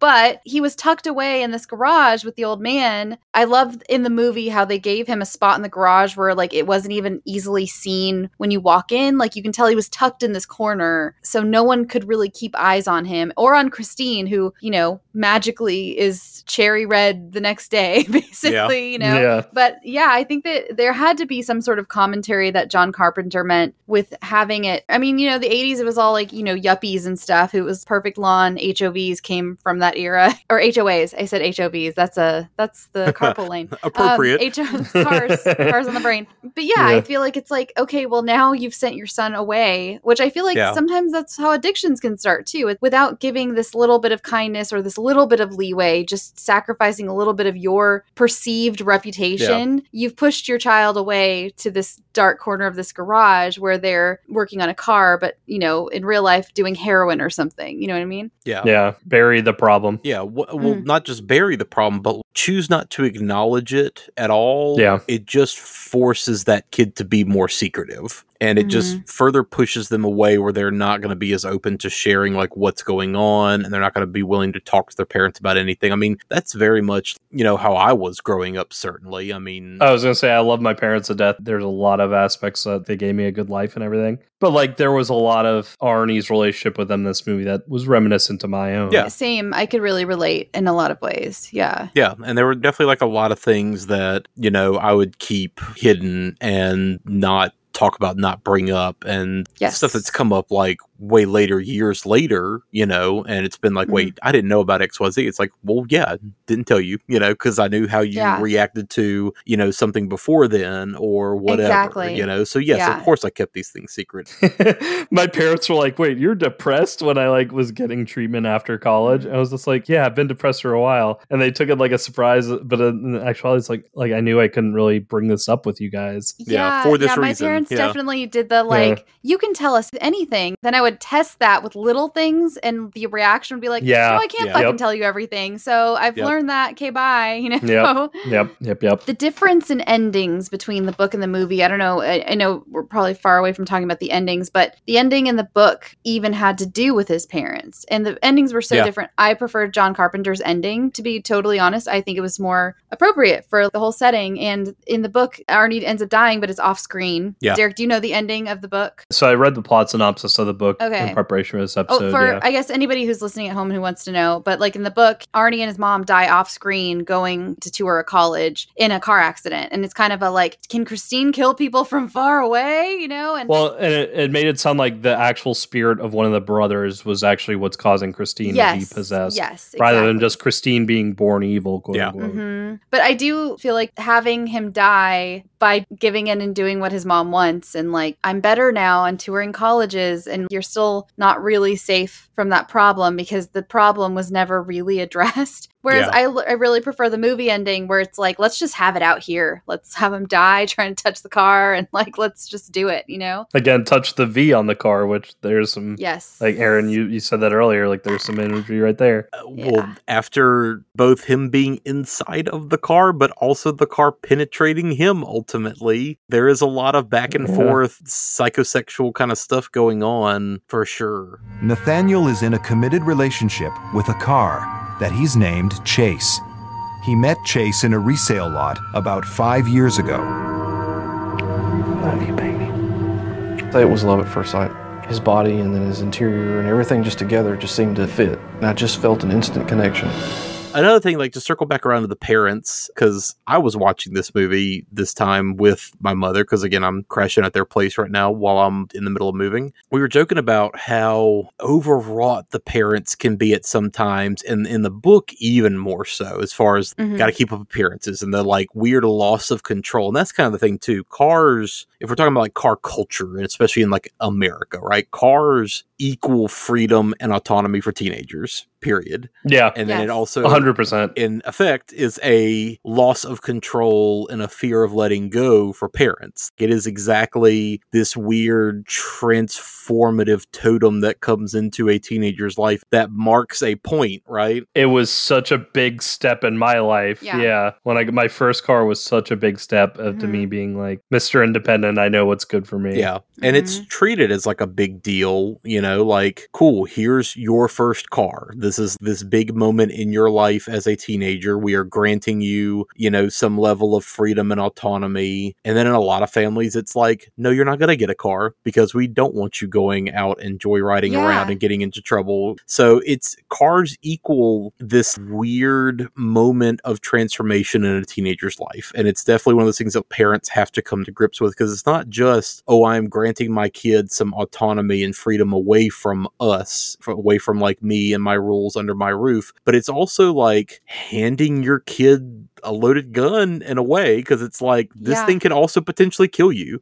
You can potentially die in this vehicle if you do not treat it with respect and be responsible. You also then have to trust in that social contract way that everybody else around you is going to be that way. So it's kind of this weird thing that we do in modern society of, now it's your time to have this thing in your life, you know, and there's a point of no return, really. This multi-ton thing that can go up to like 120 miles an hour. And also in America, because we rely on car culture so much, and that's just how it is, I've experienced, it's been a tool of like abuse. My own grandmother used to drive, and when she got married, my grandfather back in the 50s was like, well, you're done driving, give me your license, and was very controlling. Just take it away, When I was in high school, I had a really abusive boyfriend, and when it was time for me to get my driver's license, he tried to tell me, you don't need your license because you'll have me for the rest of your life, and I can drive you where you need to go. Woof. Wow. Yeah, and it was a big learning lesson for me too, where it was, if you're not American, I can see, and I wish we weren't so tied to this, but in America, it really is like, it's freedom. It really is freedom to a lot of people. Like, I know not to all, and it depends on your area, but for me, at least in that moment, I was like, well, I'm definitely getting my driver's license now, you know, this is terrifying. Yeah, and despite air travel, I didn't look it up, but I'm guessing majority of Americans to get around the country, like city to city road trips, use cars still for like long distance traveling as well. That's where like some of that fear of where the car is actually stalking people in this movie came in, because it seems like the people it's stalking, it happens like more on the outskirts of the city or a town they're in. It does. Yeah. And there are a lot of those shots, kind of like almost in Lost Highway, David Lynch's Lost Highway too, or even Twin Peaks, like those scenes where you're on a highway in the middle of the night, and this is a lot of America. There's no lights. Your only lights are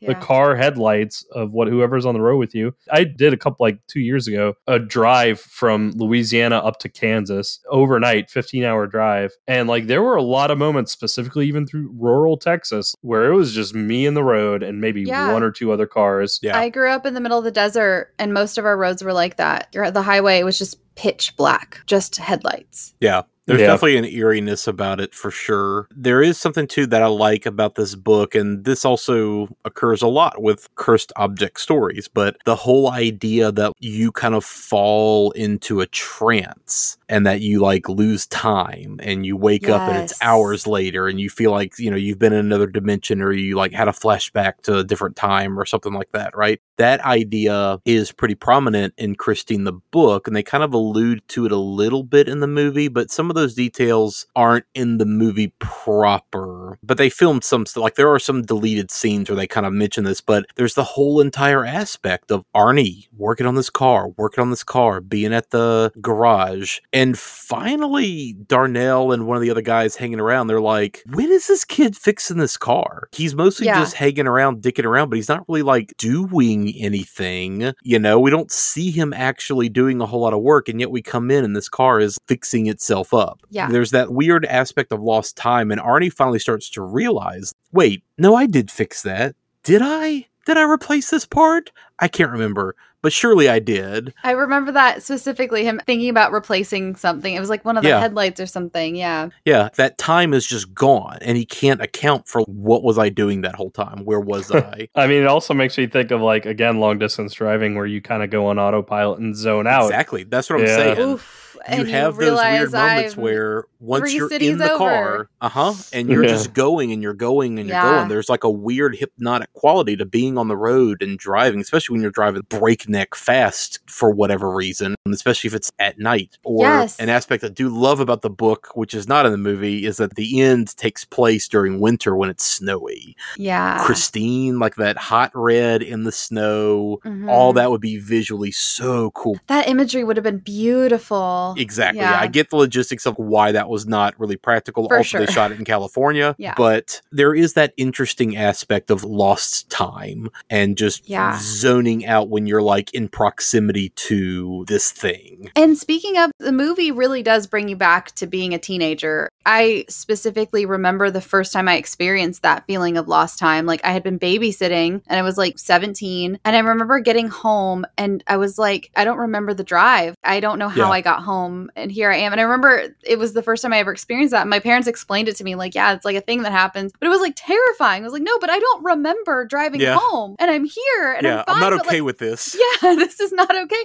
And I feel like Arnie is the extreme version of that. But we all experience that for the first time at some point, or those who drive. And it's like, no, this is very disturbing. What is happening? You know? Yeah. So I would have that from time to time because I used to do night shift nursing. And so, like, a lot of times if it was a slow night, they'd let someone go home early, and I wouldn't mind doing that. So I'd be leaving at 3 a.m. It's totally dead on like a Tuesday night, and I'll drive back to the house and like don't even remember how I got there. I remember even one night where I was at a stoplight and I was the only car in the road, and it was a 4-way stoplight. And I remember like sitting there looking at the red light. Next thing I remember is my head hitting the steering wheel and my horn waking me up. And thankfully my foot stayed on the brake. And I was like, okay, I need to get home and go to bed. This is not good. But yeah, like that's an aspect of, like, I hadn't even thought about. It would have been interesting to see a little bit of that in this movie, granted that it happens in the book so much. But I also think that would have lent more to like, but is it the LeVay brother taking over Arnie now through Christine? Yeah. Which I'm glad is not in the movie. I'm glad that they just never explain why Christine was made evil. I love it too. Like, even the intro showing her being created in Detroit in the 50s and her first victim. And there's no rhyme or reason. She's literally lined up with all the other regular cars. And here she comes, and she's just already evil. She's just already ready. Well, and I love she's the only one that's red out of like this line of like silver ones. Yeah. I love that guy is checking the hood, and then the hood closes on his hand. Yeah. And then the other guy like goes into the car to like smoke, and then I guess he gets carbon monoxide poison. Like ashes on the seat too, I feel like John Carpenter was like, we don't have time for the LeVay thing. Yeah. It's just an evil car. Like, she was born that way. She just is that way. Part of the reason why they cut that whole idea idea out too was American Werewolf in London had just come out. And so they didn't necessarily want the whole, this other character who is slowly kind of rotting corpses who is showing up and talking and taunting and influencing. They didn't want that whole thing to be kind of repeated. On one hand, I'm kind of glad that, the car is just evil. They don't explain it. On the other hand, there could have been still some cool stuff. Like, I like at certain times when people are in the car, they like look over and all of a sudden there is one of the dead victims in the car as they were when they were killed. So they're all mangled up or burned up or whatever. That would have been pretty terrifying. Yeah, that would have been some terrifying imagery. There's lots of times when people get in the car and at first they're like, okay, everything's fine. Then all of a sudden, what is that smell? It just like smells like rotting corpses inside this car and it's overwhelming. And there's just the weird sense of dread that people have when they're in the car is interesting, and the movie doesn't quite get on that. The movie doesn't really spend a whole lot of time inside the car. No. Because despite the book even being told from Dennis's point of view, like he is recalling all of the narrative of the book, there's still a lot of moments that take place inside the car. The movie is pretty exterior to the car for the most part. I mean, there's obviously the scene where Darnell is killed. There's the scene where Lee almost chokes to death. There's those moments. Which I'm glad they kept in. I always liked that aspect. They referenced the little girl choking and then her choking on the same food and everything. Yeah. God, and the creepy part about that in the book too is you find out the whole story was his daughter started choking on the hamburger. Piece of hamburger and he like stopped on the side of the road and pulled her out, tried to like Heimlich her and whatever, and she died. But then you find out later, oh no, that's just the story he told because his mind was blanking out. The wife tells the story that he gets the daughter out of the car and realizes he can't do anything for her, and he puts her back in the car so that she dies inside the car in this weird offering kind of way. Like that was a moment in the book where I was just like, oy. Yeah, the book was definitely scarier. It had a lot more really unsettling deaths and stuff. It's gnarly. Yeah. Right? Yeah, definitely. And one of the like alleged things about this movie is it wasn't violent enough to get an R. It was actually pretty tame, and they were like, well, crap, we don't want to put this movie out with a PG rating. It's a bloodless movie. Yeah, for the most part it is. Yeah. You know, they didn't want to put it out with a PG rating because they were afraid that people just weren't going to go because there was no PG-13 just yet. That's right. So they literally added in a bunch of fuck words and everything else to push it over into R. But in the book, man, some of the deaths are gnarly. Yeah, I like we get more of the history, and which what I was missing from the movie just because I was really excited for it. I was like, oh, we're going to get to see the like what happened before, and nope. Yeah. There it wasn't. And the car in this movie is pretty aggressive. It has that Terminator-esque kind of feel. The way that I was thinking of the car the entire time, like based on how the book is writing it, it's like something from Mad Max Fury Road. It's like Kurt Russell's car from Death Proof. The way that it just smashes into people and just annihilates them. Yeah. The only instance that you get of like a hint of that in the movie is when Harry Dean Stanton tells him, oh yeah, he was literally a puddle of meat that they had to scrape up with a shovel. I loved that scene. I loved because it showed us Christine is willing to destroy herself because she's going to rebuild and like go down that alleyway and all of her shit scraped. The practical effects in this movie were incredible. Bananas. Love it. Awesome. Oh my God. Yeah, they were really good. Whenever she would rebuild herself, honestly, my husband and I were like, how did they do that? Which is so great good, when you see a movie that old and you're like, how did they do that? You know? The one death I think I'm Mandela affected in my brain is Darnell's. And in the movie, it's kind of like, oh, they just squish him. It's kind of goofy, you know, that he just gets squished in the car because like, oh, it's a fat guy and we're going to squish him between the steer on the seat. Haha. Yeah, been there, done that. It's not comfortable, but I don't think I would die from it. In the book, he is in his house in his living room. The car shows up and he's like, yeah, I'm inside my house. Fuck you. And of course, the car positions itself, headlights blasting right into the front of his house and just smashes into his living room. He kind of runs up the stairs and the car is inside his house, revving up the stairs. He has a heart attack and dies and falls down the stairs, and then it just demolishes, just just runs over and over and over and just creams him into the stairs. And in my head, like I said, I think I Mandela affected that as being in this movie because it's been a couple of years since I've watched this. And I was thinking in my head that happened in this movie. Like I have these weird visual images in my head of that car smashing through a building. That was a vivid part of the book, going up the stairs and stuff. It was very, cars can't go upstairs, but it did. And it was, I can see why you would think that because you had seen the movie. But I probably would have remembered it being the movie because it's so vivid in the book. Yeah. Because I think that's the part where we realize Christine cannot be stopped by like walls.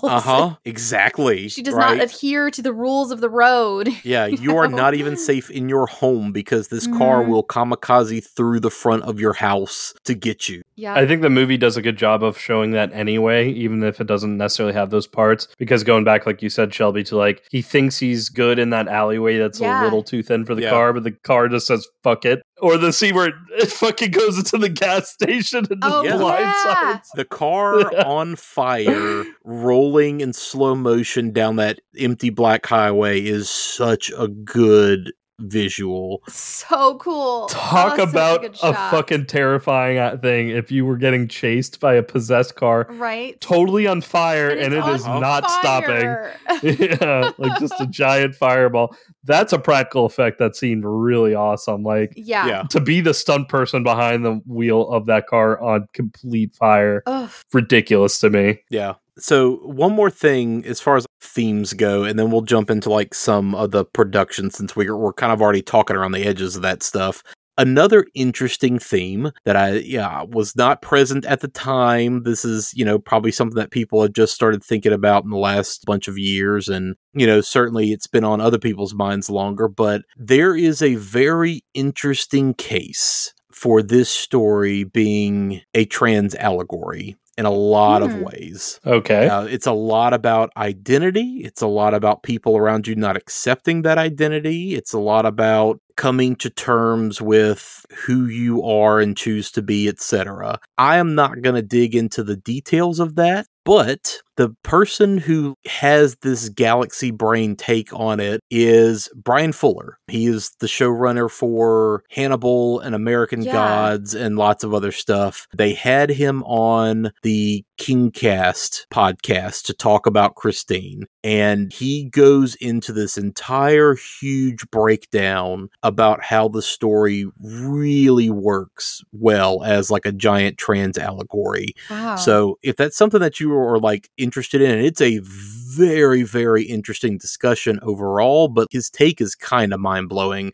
Definitely check out that episode of the KingCast. I'm add that to my list right now. Yeah, definitely check it out. It's super interesting. Yeah, that's so fascinating. I've never heard that take on it before. That's so interesting. Yeah, that's cool. I'm very curious to see what he brings to it because he is currently developing a remake of this movie for Sony and Blumhouse. Oh shit. That is official. Blumhouse is producing it, Sony's producing it, and he's doing the remake. Oh man, could he get Carpenter back to do the soundtrack? It's possible. Because like Carpenter's been doing new Halloween soundtracks and everything. Yeah. That would be fucking rad. Another quick thing I just wanted to touch on with the themes, backtracking a little bit more to like one of the first ones we were talking about the idea of addiction and all that. Something that one of you brought up, because personally, I've never been addicted to anything like we typically associate with addiction, like alcohol, drugs, gambling. That's never been a problem. My addiction, I would say at one point or another, it was maybe a low-key legit addiction. Like I brought up with therapists and had to go to therapy about this problem for at least a little while, is collecting physical media and collecting things. That's a sickness that I could certainly say I have that is completely unresolved. Yeah, because I still collect a lot of stuff. But at one point I was collecting on a weekly basis comics, vinyl, retro video games, Magic cards, and I was even dabbling in figurines and artwork, like the fancy like $200, $300 figurines that you see at comic shops and Comic-Cons of characters. It came right before my daughter was born. It was kind of like one of those come to Jesus or like, realizations that like I need to say goodbye to some of this. Yeah. And it's still something I struggle to this day because I still collect comics and read them, and I still play video games when I can. That's always something I have to deal with. And one of the things that this movie made me feel legitimately uncomfortable about, not not just the tragedy behind Arnie and me being able to relate to him, was the idea of me being upset about losing stuff or losing a thing. Oh, I get that. I absolutely get that. How can I resolve that with the idea of, say, like someone broke into our house, right, and stole like my PS5? Would I be more upset that they stole my PS5 or like a bunch of my video games that I've spent years collecting and like spent hundreds of dollars on some of the more rare ones? Or would I be more happy and relieved that my daughter and my wife were okay, like they didn't harm us or anything? Thought exercise. Yeah, so like there's that point where Arnie, both his girlfriend and his best friend are like, do you love me, or do you love me as much as your car, or do you like, I think you like the car more than I do. Yeah. Well, they are both also physically hurt. Yeah. In different ways. And it's that whole like, I actually got hurt and you are concerned more about your car, you know, like where are your priorities? And it's implied that Arnie has never had any luck with dating or anything. He now has the hottest girl in school as his girlfriend, and she actually cares about him. Yeah. And there's that moment of just, Arnie, I don't like the car. Can you get rid of the car? He becomes antagonistic. And instead of being like, you have the perfect relationship in the palm of your hand, would you be willing to sacrifice something for this? You could sell his car off and get any other car you want, but the car is actually what he cares about. And like that kind of whole realization with all the moments with her really was where it hit home for me of just, I want to say now I would be more relieved that my family was okay. Yes, I'd be mad and angry that like shit of mine was stolen, but I want to believe that I'd be more like okay with, but at least they didn't harm my family. Yeah. And like that's kind of one of those uncomfortable things that this movie brought out of me that I wasn't ready for it to bring out of me. Yeah. And I don't know if the book does it just as good of a job or not of that aspect. I'd say it does. Yeah. Yeah, it does. Yeah. So that was just another theme I kind of wanted to bring up too, going back a little bit to like addiction. Not just addiction, but like being in love with stuff, being in love with something that isn't a person, like not even a pet, just like something you own, like an inanimate object. Well, I guess Christine's not inanimate, but you know, yeah. And that theme certainly is present throughout a lot of stories. Again, about cursed objects, is that weird possessiveness, whether it's something as obvious in pop culture forward as Lord of the Rings and The Ring and Gollum and all that stuff. What is it, Hellraiser 2 or 3, where it's the art dealer that like wants to own the demonic killer or whatever? Yeah. You know, all these movies about the possessiveness of whatever this item is, you know, and just not letting go. That's clearly evil and is going to kill them. Yeah, totally. So yeah, to get into the production of this movie a little bit, this was definitely at a time where Stephen King was at a point in his career where studios were approaching him to secure movie rights for stuff that wasn't even published yet, which that still happens to this day. You hear every once in a while about manuscripts that get optioned. That's what happened with Jurassic Park. Yeah, he hadn't exactly. actually published the book yet. Yeah, exactly. Oh, I didn't know that. Wow. Pays to be friends with Spielberg, you know? Yeah. Crichton was just like buds with him before, and it was like, oh, I got this idea about this dinosaur park. Cool, hit me up. What is this? And then it went on to be like one of the best books ever made, one of the best movies ever made. Yeah. Okay, yeah. Right, I know. A recent example I can think of is Jeff Vandermeer, who wrote the Southern Reach trilogy. The first book, Annihilation, got optioned before it was even published, and Alex Garland literally like read the manuscript one time and was like, cool, I got it, and then just kind of wrote the script from there, which is why the movie is a little bit different from the novel in a lot of ways, because it wasn't even a finished product at the time, so they kind of both diverged in their own ways.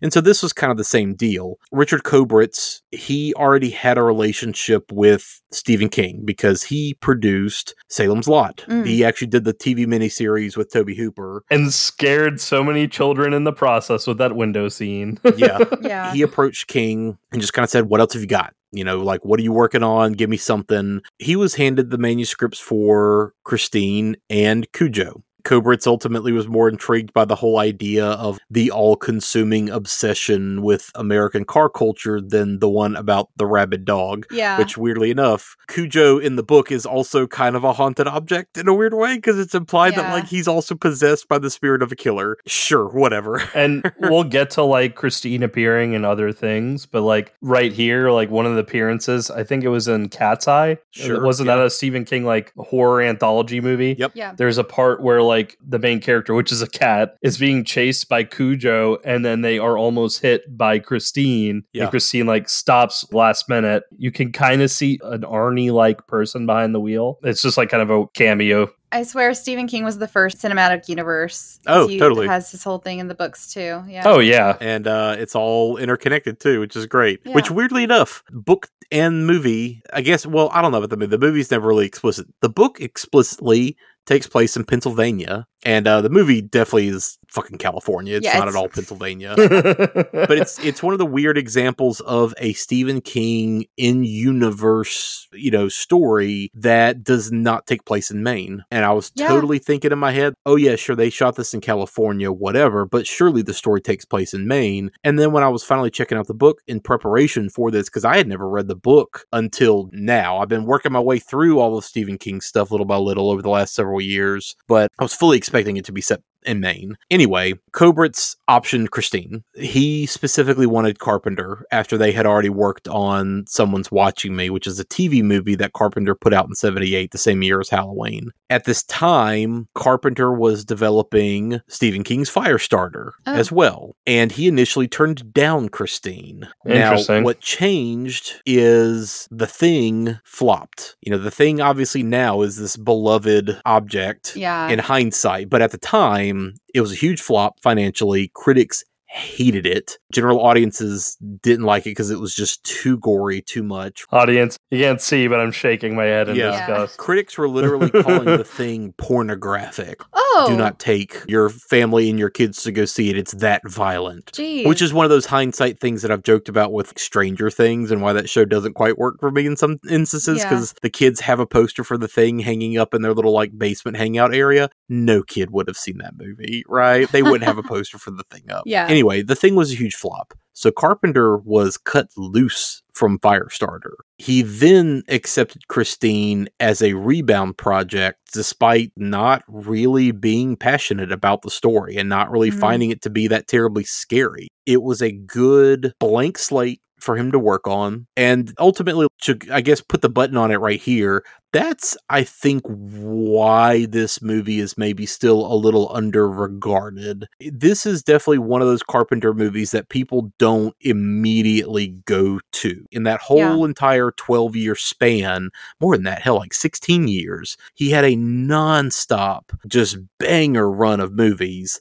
And Christine is one of the weird ones that people just don't go to that often. And I think a lot of it is, this was totally essentially just a work for hire. This wasn't something that he developed. It was a story from someone else. And it's just not as Carpenter flashy as a lot of his other movies. It is definitely more toned down stylistically. Even his score with Alan Howarth is not as flashy as their score. It's not as noticeable, It's not as striking. No, it's really not. Because I double featured this with Big Trouble in Little China, and Big Trouble in Little China was top to bottom Carpenter from the score to everything. Christine, the score was a little more in the background, and there was a lot more it's a purposeful licensed choice. Music in it. Yes, it's a purposeful choice because there is so much classic rock and roll in the movie that is featured in the story of the movie. Is that an aspect of Christine in the book as well? She's always playing weird oldies on the radio. Yeah.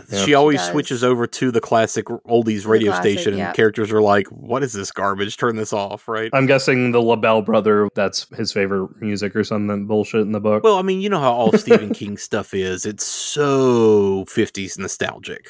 So much Stephen King stuff is wrapped up in 50s nostalgia. Ultimately, I think this is a really underrated Carpenter movie, just from the standpoint that I think he kind of directs the hell out of it. It's good, man. It is good. Yeah, I think he still directs the hell out of it from a technical standpoint. It is a very well executed movie. It is just not as Carpenter TM as his other stuff happens to be. Yeah, but there's so much of his influence on it, though, because while the music is a little less him, everything else to me felt Carpenter, like from the way the dialogue was delivered, the way the shots were framed, anytime the car was stalking anyone, which it didn't actually stalk people as much as I thought it would in this movie. But when it does, it's pretty memorable. Yeah. And again, it really feels like Michael Myers, except just replace Michael Myers with a car. Yeah. Yeah, well, and I feel like he's always so good at directing actors, and I feel like the actors could have taken this as so goofy and not really given it their all, but I feel like the actors were like, this fucking car is stalking me. You know, I feel like the actors really did a great job. Yeah. No, well, I mean, Keith Gordon is Arnie, like, that whole monologue he has when it's just him and his friend riding in the car, and Arnie's already kind of gone over the edge. He gives that whole monologue, what is love? Yeah. Yeah.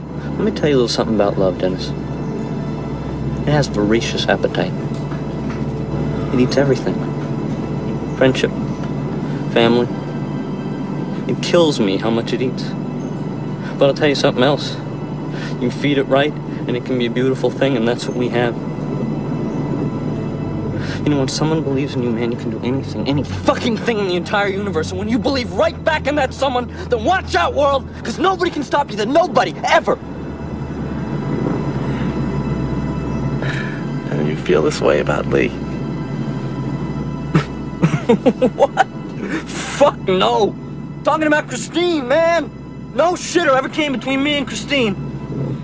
That monologue, I actually went back and rewatched 2 or 3 times. It gave me chills. This person is clearly possessed now, clearly evil, and this is such like a badass horror villain type monologue, right up there for me with the monologue from Event Horizon of where we're going. You don't need eyes to see. I feel like that monologue and this one are like 2 of my favorite horror movie monologues ever. But yeah, like, and to the point where I'm guessing a lot of even those monologues were like in the original book, there's just something so Carpenter about those line deliveries too. Yeah. Sure. It felt like Loomis describing Michael Myers as the shape in the original Halloween, the way he was delivering that. You could just feel the evil coming out of him. As far as the script goes, Carpenter brought in Bill Phillips to write it, which I looked his stuff up. He had done a lot of TV movies, did a lot of Brian Dennehy as a retired cop kind of movies for TV, but he's the one that adapted the manuscript. Carpenter also brought in Roy Arbogast, who was the special effects supervisor he worked with on Escape from New York and The Thing. He also had done Close Encounters of the Third Kind, Jaws 2, Return of the Jedi. Like, he did Return of the Jedi the same year that he did this movie. Wow. Filming began in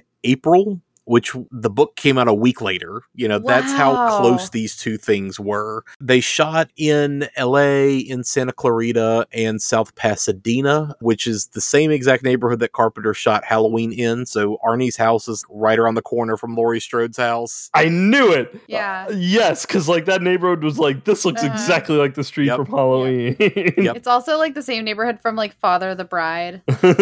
Yeah, Back to the Future. Yeah. When we were in LA recently, I did think about doing one of those walking, driving tours, because you can go to that neighborhood and there's like a map of 80 movie locations. So cool. It's all right there and you can just drive around. I gotta say, since we're talking about that neighborhood, Arnie's house, the way the whole lawn is done and like the front of the house, kind of rad, like with all the foliage and plants. The lawn. Yeah. For a second, I was The like, lawn is okay, kinda yeah, rad. Arnie, you can't really cramp their style. Your parents did a great job on their lawn. Yeah.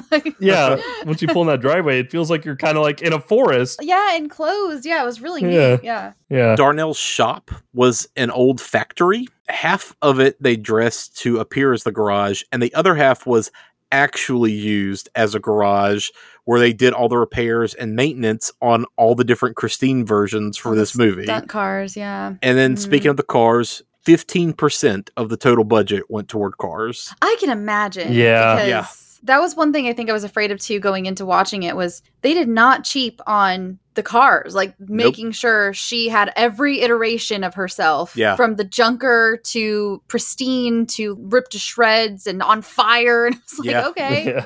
Let's say they light her on fire. She jams herself into an alleyway. Yeah. My favorite Christine, and you know, it's kind of a little tongue in cheek, but in the climax, when she does that initial crash in the front and her front looks kind of like a mouth. That looks like teeth. Yeah, it looks like a teeth and a mouth, like a monster's mouth. That is one part of Christine I kind of was, my Mandela effect. For some reason, I got in my head that I'd seen a part of this when I was a little kid.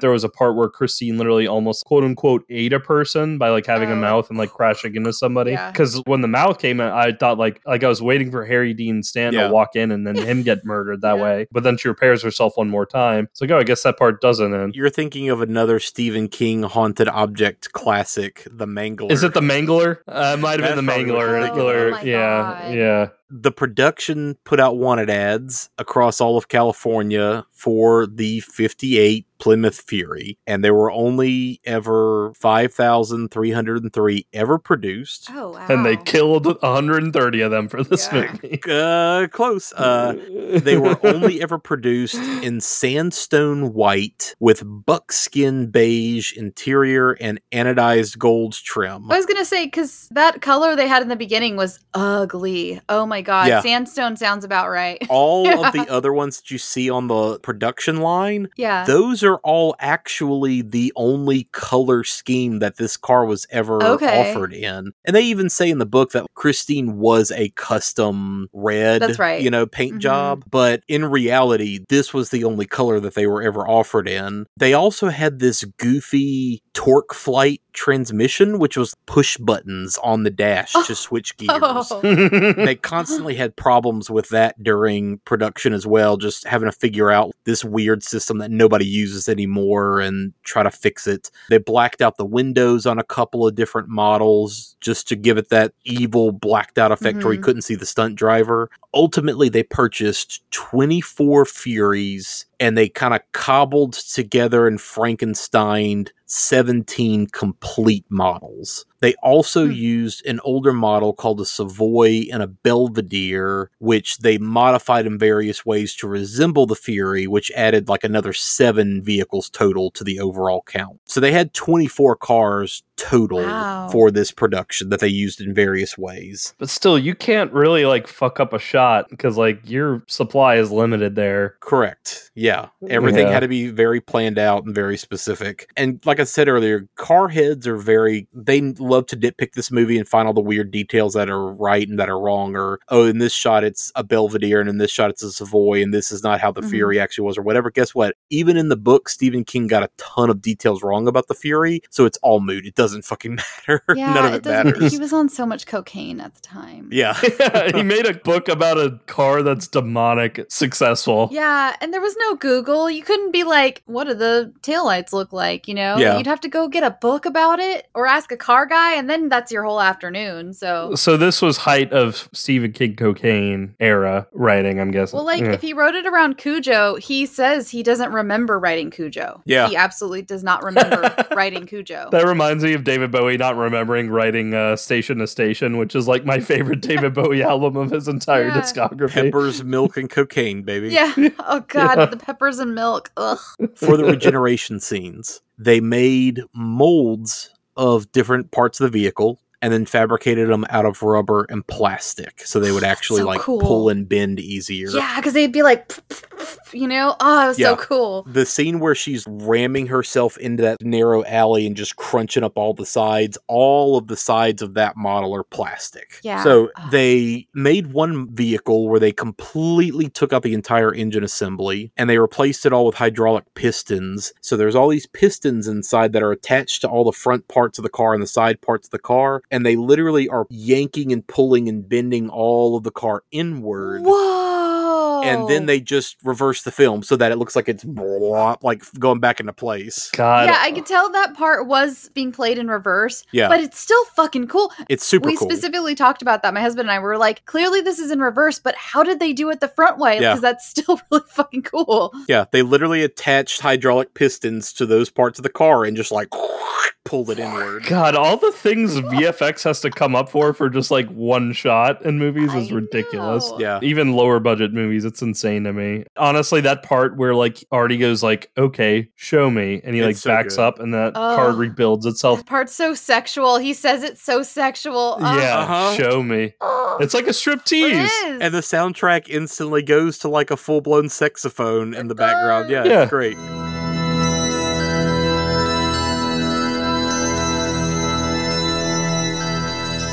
Okay. Show me.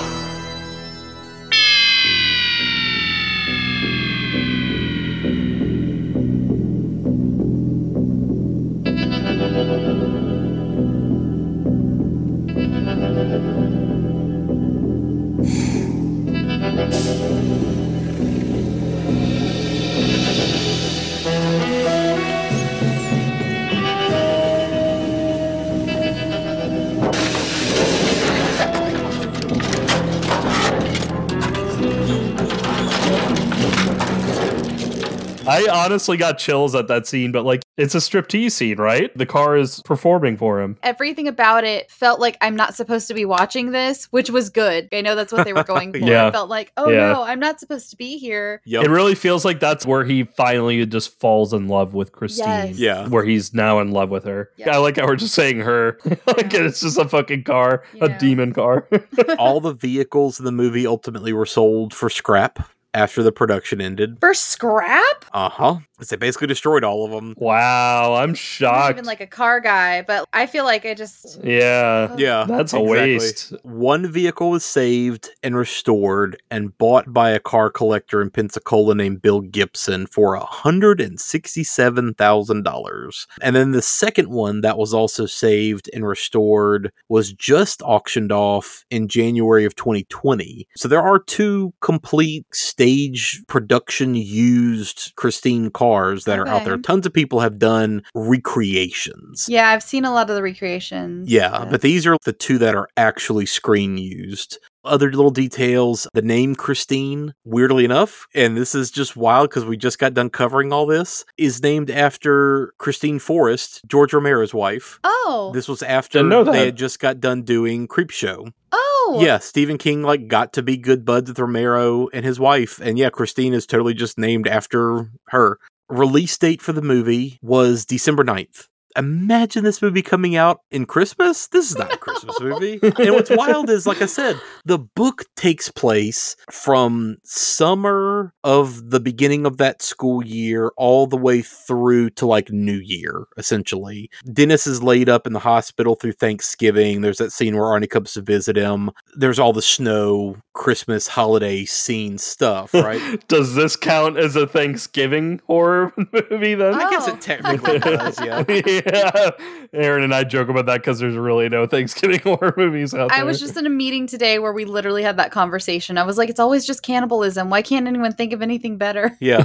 But yeah, like, despite there not being any Christmas anything related stuff in the movie, they still put this out in December, which is just a weird time to put it out. It's really weird. Gremlins was 84, and did Gremlins come out in December? I can't remember. I think Gremlins came out like in the middle of summer, weirdly enough. Really? But ultimately, this movie grossed $21 million domestically on a $10 million budget. And I guess for contrast, what's wild is The Thing, which was considered to be such a flop, that movie had a $15 million budget and only grossed 19.4. So, this movie did a little bit better. It wasn't gangbusters better, but it was enough of a rebound that Carpenter was kind of able to get back in the game, because The Thing being a flop the way it was, he apparently had a rough time trying to get work again. Oh, geez. So this was a good rebound that got him back. And then obviously right after this, we get Starman, and we go right into Big Trouble in Little China and Prince of Darkness and all of that. One more thing I wanted to ask you guys before we get into the casting. And this goes back to really two things, actually, comparing the book and the movie.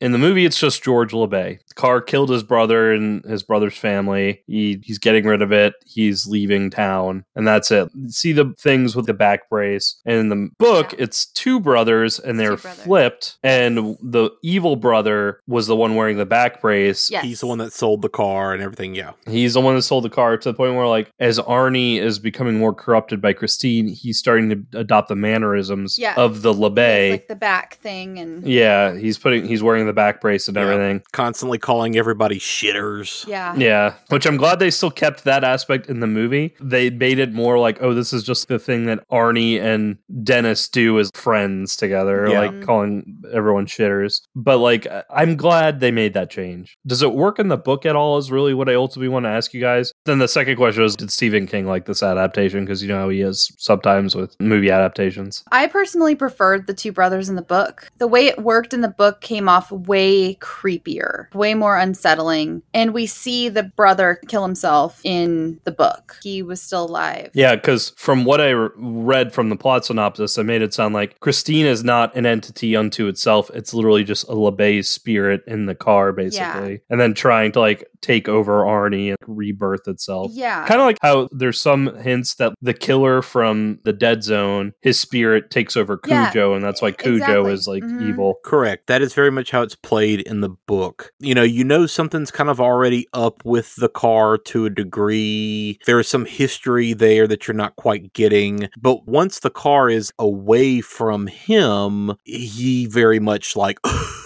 his husk just kind of gives up and he dies, and his spirit kind of attaches to the car, like the one thing he cared about. I prefer the book, I think. That is one aspect that I wish the movie had maybe stuck with a little bit more, in that it's one of those things where his brother, and there's a sister character as well that's not really present in the book, but they mention her. It's the whole idea that his family also saw him transform into a completely different person. And he kind of became this awful, evil, twisted person who cared more about this car than he did his own family. Like, they also saw this change, couldn't do anything about it, and it kind of mirrors what Arnie is going through now. The brother, George, that's at the funeral, and Dennis tracks him down later to talk to him and tell me, like, what actually happened to your brother. Yeah. He very much has the, like, it's happening again, isn't it? That kind of attitude. And that realization, that's the thing, when he delivers in the book what happened to the little girl and things, it's terrifying. You had no idea. I think in the movie it was just told in so much of a almost like gossipy way, like, oh, this is what happened to my brother, and this is what happened to his kid. Yeah, the actor who played George LaBelle is just like, oh, well, it's not my problem.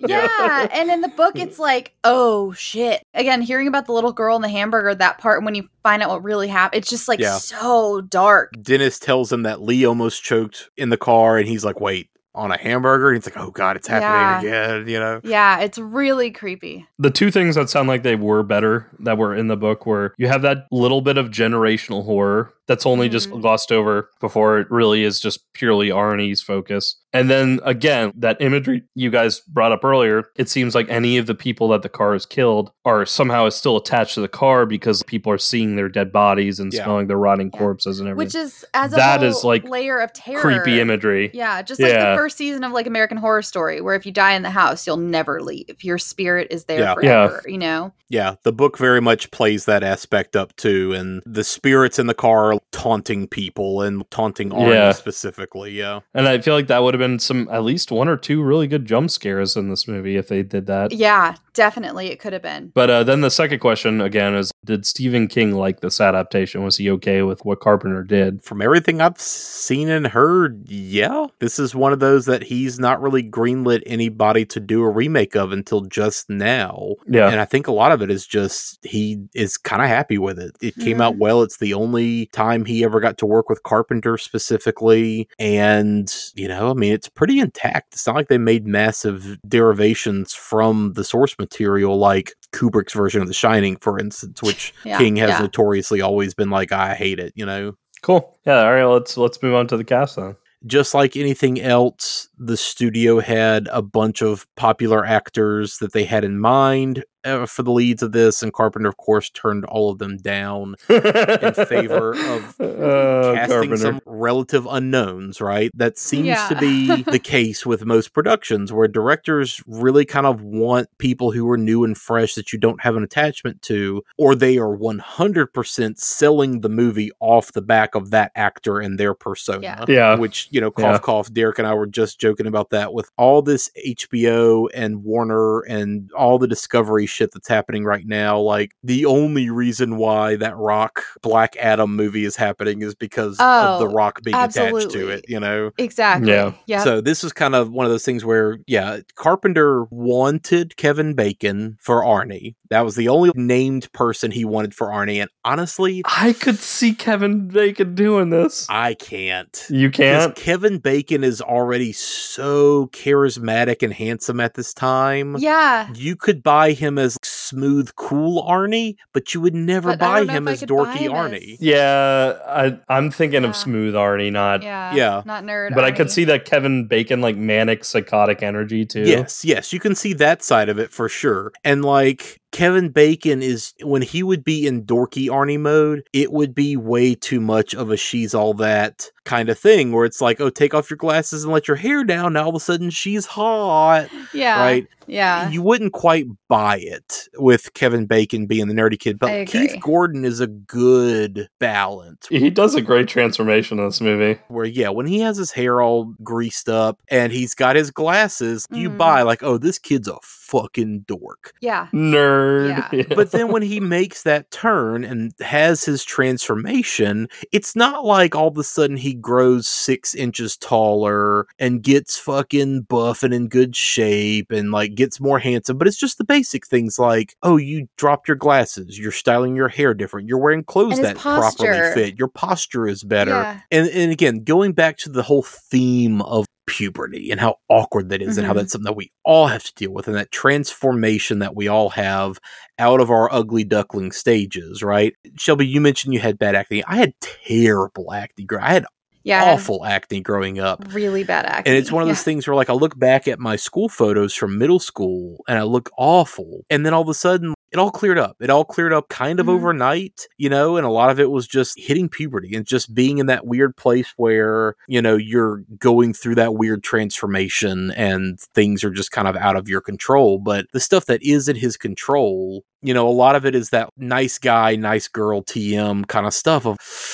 take a shower regularly, you know, take care of yourself. That's not hard. You don't have to be like wearing cool clothes or you don't have to be good looking, but like take care of yourself. That's basic stuff. And Arnie seems to be taking better care of himself, you know, in that part of the movie. So you buy the transformation in a more organic way with Keith Gordon for sure. Y'all brought up the Stephen King, like 1950s nostalgia. When he's cool, Arnie, at least when you first see him, like when he shows up at the football game, he looks like a 50s greaser kind of. Totally. Yeah, the leather vest later on in the movie is definitely the most, that's a dated piece of clothing right there, but sure, you're becoming more of a 50s greaser, definitely. But yeah, Keith Gordon was in Jaws 2 and Brian De Palma's home movies. I know Jaws 2 isn't a good movie per se, but is it a fun movie? It's fun. It's fun. Yeah. It's fun. Yeah. I like a lot of the Jaws sequels, to be honest. They're fun. There's a lot of people who do, and I've never really seen any of them. I kind of am curious. Jaws 3D is the best. It's ridiculous. It's the one that takes place at like SeaWorld. It's great. Yeah.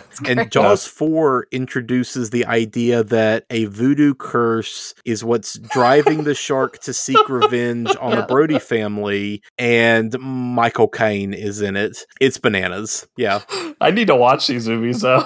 But yeah, Keith Gordon was in a Brian De Palma movie prior to this. He was in All That Jazz prior to this, which, Jesus Christ, that's such a good fucking movie. Blank Check is doing they did a Fosse series just recently. I just rewatched that and God, that movie's good. But then he like goes back to De Palma, Dressed to Kill and Legend of Billie Jean. He's in Back to School. He's in this movie called Static, which is Mark Romanek's first movie. Mark Romanek is one of the end-all be-all greatest music video directors of all time. Like, just look up his shit. That's where I heard the name. Yeah. I mean, he did everything from like Michael Jackson's Scream, which was one of the biggest, most expensive music videos ever, to 9 Inch Nails' Closer, to Jay-Z's 99 Problems. Like, he did all kinds of insane music videos. So yeah, Keith Gordon's in his first weird sci-fi movie. Scott Baio was the studio choice, which that could have been kind of weird. John Cusack also auditioned, supposedly. Allegedly, Keith Gordon told Alexandra Paul that he was nervous about their makeout scene and that he felt they needed to practice beforehand. Oh, what a goof. Oh, come on, man. But what's interesting is he was 21 when they shot this movie, and he is directing The Chocolate War in 88, 5 years later. And that's what he does now. He has not really been in a whole lot of movies at all since the 80s. He directed A Midnight Clear. He did this, I'm curious to watch it because I've not seen it, but he did an adaptation of Vonnegut's Mother Night in the 90s that had Nick Nolte, John Goodman, Kirsten Dunst, David Strathairn, and Alan Arkin, and Cheryl Lee from Twin Peaks in it. Wow. Geez. So I'm very interested in checking that out. He directed Waking the Dead, which is pretty interesting. That's Jennifer Connelly and Billy Crudup. The Singing Detective. And then he's done shit tons of TV. He's directed episodes of House, The Killing, Dexter, The Strain, The Leftovers, Better Call Saul, it just ended, Fargo, Legion, Homeland. And he's done a ton of TV since then. So it's interesting that he made that pivot into directing, because then we get to John Stockwell, who played Dennis. Before this, he was in Eddie and the Cruisers. He would go on to be in Albert Pune's Radioactive Dreams, North and South, which was like a big Civil War TV event thing. He's most well known for playing Cougar in Top Gun, but he also made the pivot into directing in 1987. So he pivoted into directing before Keith Gordon did, with a movie called Undercover. And then he got back into directing in the 2000s. He did Crazy Beautiful, Blue Crush, oh my God, Into the Blue, Touristas. He did all these movies that I totally remember from the aughts, and I had no idea that he directed those. I forgot Blue Crush and Into the Blue. Those movies. The hot people in bathing suits hot movies. People, hot people in bathing suit movies. Right when I was hitting puberty. Yep. But it seems like lately he has been kind of in the red box trap, directing stuff like In the Blood and Countdown and Kickboxer Vengeance and Armed Response. He's doing a lot of these red box action movies now, but whatever. As long as it's not the ones that are funded by weird, dirty Russian arms money and have complicated people in them like Gina Carano, then whatever. Yeah. Funny enough, Armed Response, it has Anne Heche and Wesley Snipes starring in it. It also has WWE's Seth Rollins, and it was a collaboration with WWE Studios. Yes, oh my God. That is something that I noticed with a lot of these. It seems like he is specifically directing the red box movies that WWE is involved in. He is somehow in their stable now. The most important part, it has a whopping 0% on Rotten Tomatoes. So yeah, it's interesting that both of these young guys are in this movie, and within 5 years, they both pivot into directing. And I wonder how much of an influence Carpenter might have been on that decision. Working with someone like that. Yeah. I'm very curious, did both of those guys really kind of take to Carpenter? Because I've heard Carpenter speak pretty highly of this cast and how much he enjoyed working with them. So maybe a lot of that was they just all got along, and he really kind of pushed them into hey, maybe check this out. Yeah. Alexandra Paul plays Lee. She was in American Nightmare, which is kind of an interesting TV thriller. American Flyers, Hal Ashby's 8 Million Ways to Die, the Dragnet movie, some movie called Millions, which John Stockwell was also in with her as well. She's in Cuffs. She was in a lot of Baywatch. She was in 100 episodes of Baywatch and just a lot of TV movies. The vast majority of her credits are just these either Lifetime movies or A&E movies, stuff like that, which there's apparently a massive market in that I have just underestimated this entire time. I don't have cable. I don't watch cable. Yeah. Lifetime movies are starting to cast C-list, B-list, famous TV actors from the 90s and 80s as their big name get. The Lifetime movies especially are almost self-aware nowadays. They know they have become a meme and they just lean heavy into it. So people eat that shit up. Yeah. Yep. I was listening to some podcast. It might have been Movie Crypt or something where they had on the director of Anything for Jackson, which was a recent horror movie that ended up on Shudder. And he was like, oh yeah, no, I've directed over 50 films. And they're like, what the fuck? And he was like, yeah, I directed 50 movies in the past 3 years. They are all Hallmark movies. They are all Hallmark and Lifetime movies, every one of them. So for the role of Lee, Brooke Shields was the studio choice. And I guess she would have been coming off of Blue Lagoon, maybe? Yeah, Blue Lagoon. That's what I was thinking. Yeah. And funny enough, Alexandra Paul is one of these actresses that has an identical twin. Evil twins? Yeah, evil twins, exactly. They pulled a prank where they swapped during a scene. So she snuck her twin onto set. Her twin is named Caroline. That's why Caroline Paul is uncredited on Wikipedia for the same character. Okay. So went to wardrobe and makeup, got completely done up exactly the same. Caroline went and filmed the scene with the bulldozer. So when you see her foot on the clutch and everything, that's her. While they were filming it, Alexandra stormed onto set, acting fake angry and demanding to know why did Carpenter fire her and replace her without telling her.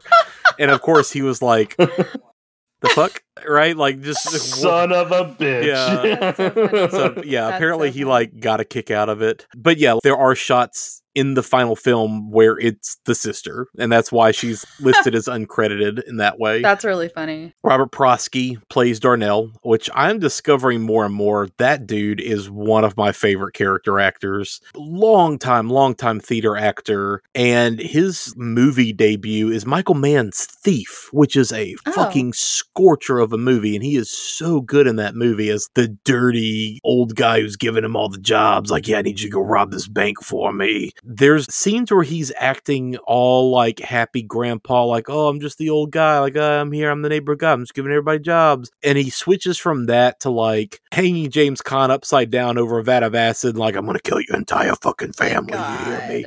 It's like, oh god. Kind of reminds me of Evil Grandpa from Silent Night, Deadly Night. Yeah, but he's also in Michael Mann's The Keep. He was in The Natural. He was on Hill Street Blues for a long time. That's my mom the other night when we were watching it was like, oh, that's the guy from Hill Street Blues. Broadcast News. He's in Gremlins 2, the new batch. Yep, the new batch. The Svengoolie kind of guy. Oh, that's right. Yeah. He's in Hoffa, Last Action Hero, Rudy, Mrs. Doubtfire, Dead Man Walking, Death to Smoochie. He's been in a ton of stuff. Wow. He was fantastic as Darnell. Yeah, he's great. And it's interesting, too. So a subplot with Darnell that is big in the book didn't make it into the movie while we're on that character. You find out that he's definitely kind of mobbed up a little bit, and he's into, like, smuggling. So you get the idea that he, like, occasionally steals cars, and he runs alcohol and firearms and stuff over the border. Arnie's dad and Dennis's dad are both like, you maybe need to not hang around there. Don't do any favors for him. Don't ever like... But does he also still take the mentorship route a little bit like he does in the movie? A little bit, yeah. Like, it kind of is the same thing where at first he really doesn't like Arnie, but he kind of takes shine to him a little bit because he sees, oh, you're actually serious. You're fixing up this car for real. Yeah, sure. Like, I'll actually get you to do little jobs for me here and there. But then it escalates to like, oh, now Arnie is driving marijuana in a hidden compartment in his car across state lines and everything. I mean, yeah, the movie does hint that he's doing odd jobs for him, but never like goes to that full to the route, route of like running drugs. And Dennis's dad fully knows about it because he was Darnell's accountant for a while, and he kind of backed out once it became obvious, oh, you're asking me to like cook your books and do favors for you. No, I'm bouncing. Yeah. There's a weird moment in the book where the feds arrest Darnell for tax evasion, and they bust Arnie crossing the border in Darnell's car with the false panel, and he's hauling back unstamped cigarettes or something. It was. Oh my god. And so there's this whole subplot with Arnie and his parents and everything else where Arnie goes to jail. Arnie gets arrested, goes to jail, and they basically are like, dude, you're 17. You have to rat out this older guy. He does not care about you. You have to rat on him. Give us everything you know, or your future is ruined. You're not going to college. You are done. And he just stalls them and just says, nah, fuck you coppers. I'm not giving you anything. You're just a bunch of shitters. You're just trying to keep me down. You know, he like his LeBay is kind of coming out. Yeah. They finally like let him off because he's a minor. There's this whole thing with his parents where it's not just, oh, your obsession with this car is driving us crazy. And what about your future? Yeah, they're like stakes. They're actual stakes. Then it really becomes, you can't go to college now. You're fucked. You can't get a job now, kid. You've permanently messed up at this point. So there's a whole subplot with that in the story as well too, and it becomes this whole big thing because it's not just, oh, our son is a little bit of a firebrand. It's like, oh, your kid just got arrested for smuggling narcotics. Well, you know, I'm guessing Darnell dies in the book too, and makes that death even more like, okay, this is weird. Oh, well, that's why, because Christine definitely is like, oh, you mess with my boy, I'm coming for you, you know. Yeah, he's not just kind of a kindly curmudgeon who's just being too nosy or anything. Like, there's reasons. Yeah. If we want to talk like horror scenes besides the stalking scene, that whole scene where the car charred to bits rolls in by itself into the garage and it's just Darnell, and Darnell calls and is like, hey, did the boy take my car? And he's like, yeah, he's out delivering. Yeah. And then he hangs up the phone and you realize no one's behind the wheel. That scene kind of also takes place in the book,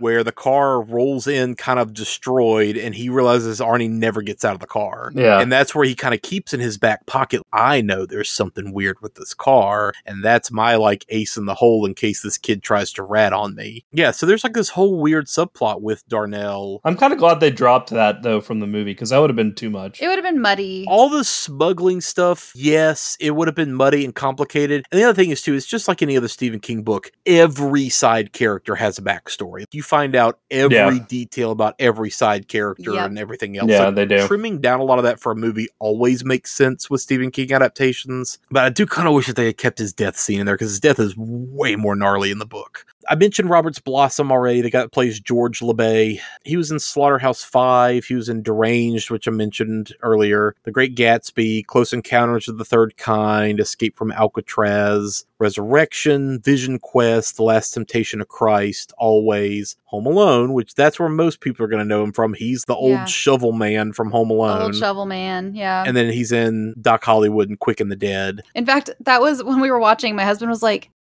is that the man from Home Alone? Yeah. I was like, and we looked at it, and was just like, oh my God, it's the guy from Home Alone. And it's wild too, because looking at his CV, it's like, dude, you worked with John Carpenter, you worked with Spielberg multiple times, you worked with Scorsese, you worked with Sam Raimi. Mm-hmm. The amount of big name directors he worked with is kind of wild. Yeah. I think that's a good transition to a man who doesn't need an introduction. Yeah. As a cast member, as talking about someone who has worked with everybody. Oh, seriously. One of my all-time favorites. Harry Dean Stanton. The fucking man. The fucking man. Dude does not need an introduction, but like, man, I love that up to his death, which was fairly recently back in 2017, he had appeared in like Twin Peaks back in the 90s, all the way to the reboot. But even before Twin Peaks in the 90s, he had done a million things. He had an entire actor's career worth of work in just TV and Westerns back in the day before he got into any of the movie stuff. He had an entire massive, huge career doing that before everything else. Dude, and it felt like in this movie, this was just an easy breezy job for him. It seemed like it, right? He still delivered. Yeah. He's such a good actor that he doesn't even need to try, and he still comes across as good. He's got so much presence, and he's just such an odd-looking guy that, like, you totally buy him in whatever he's in. Yeah. But, like, Alien, Godfather Part 2,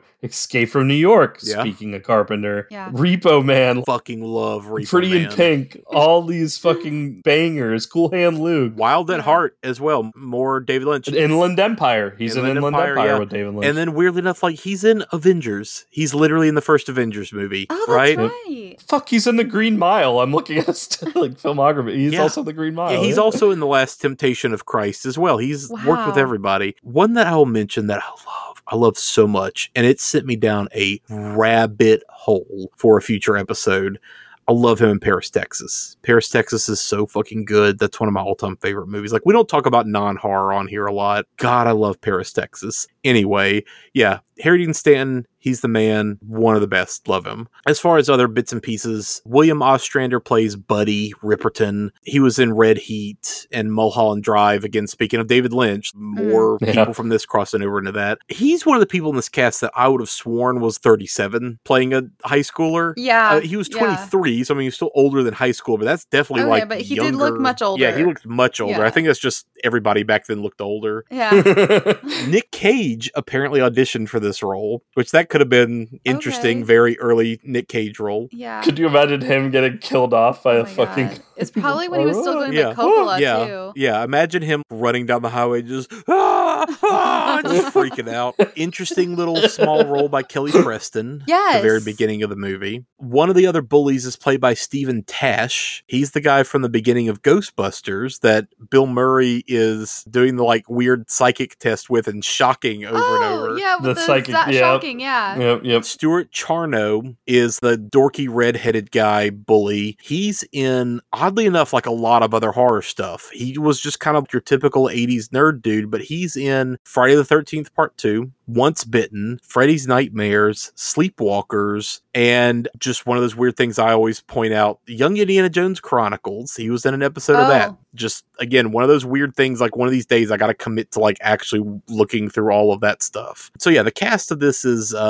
pretty interesting because it's definitely not your typical cast of carpenter cool adults that you want to hang out with. You know, like if you look at something like Escape from New York and you hear stories about Kurt Russell, Harry Dean Stanton, Isaac Hayes, and Adrienne Barbeau would all just go out and drink and hang out every night in New York. Yes, that sounds great. God, they must have gotten hella laid, that group. Yeah. Right? Are you kidding me? That is the sex right there. Yeah. We've covered most of the differences between the book and the movie at this point. One weird detail is that Arnie and Dennis work on a construction crew over the summer, and that's where Arnie gets the money to buy the car, but that also explains how Dennis knows how to drive the bulldozer, which in the book it's a septic truck, but it's still like a big giant diesel truck. Yeah. Isn't it called Petunia as well in the book? I read that like pink it's called Petunia. Shitter truck. Yeah, so it's girl fight between these two vehicles at the end.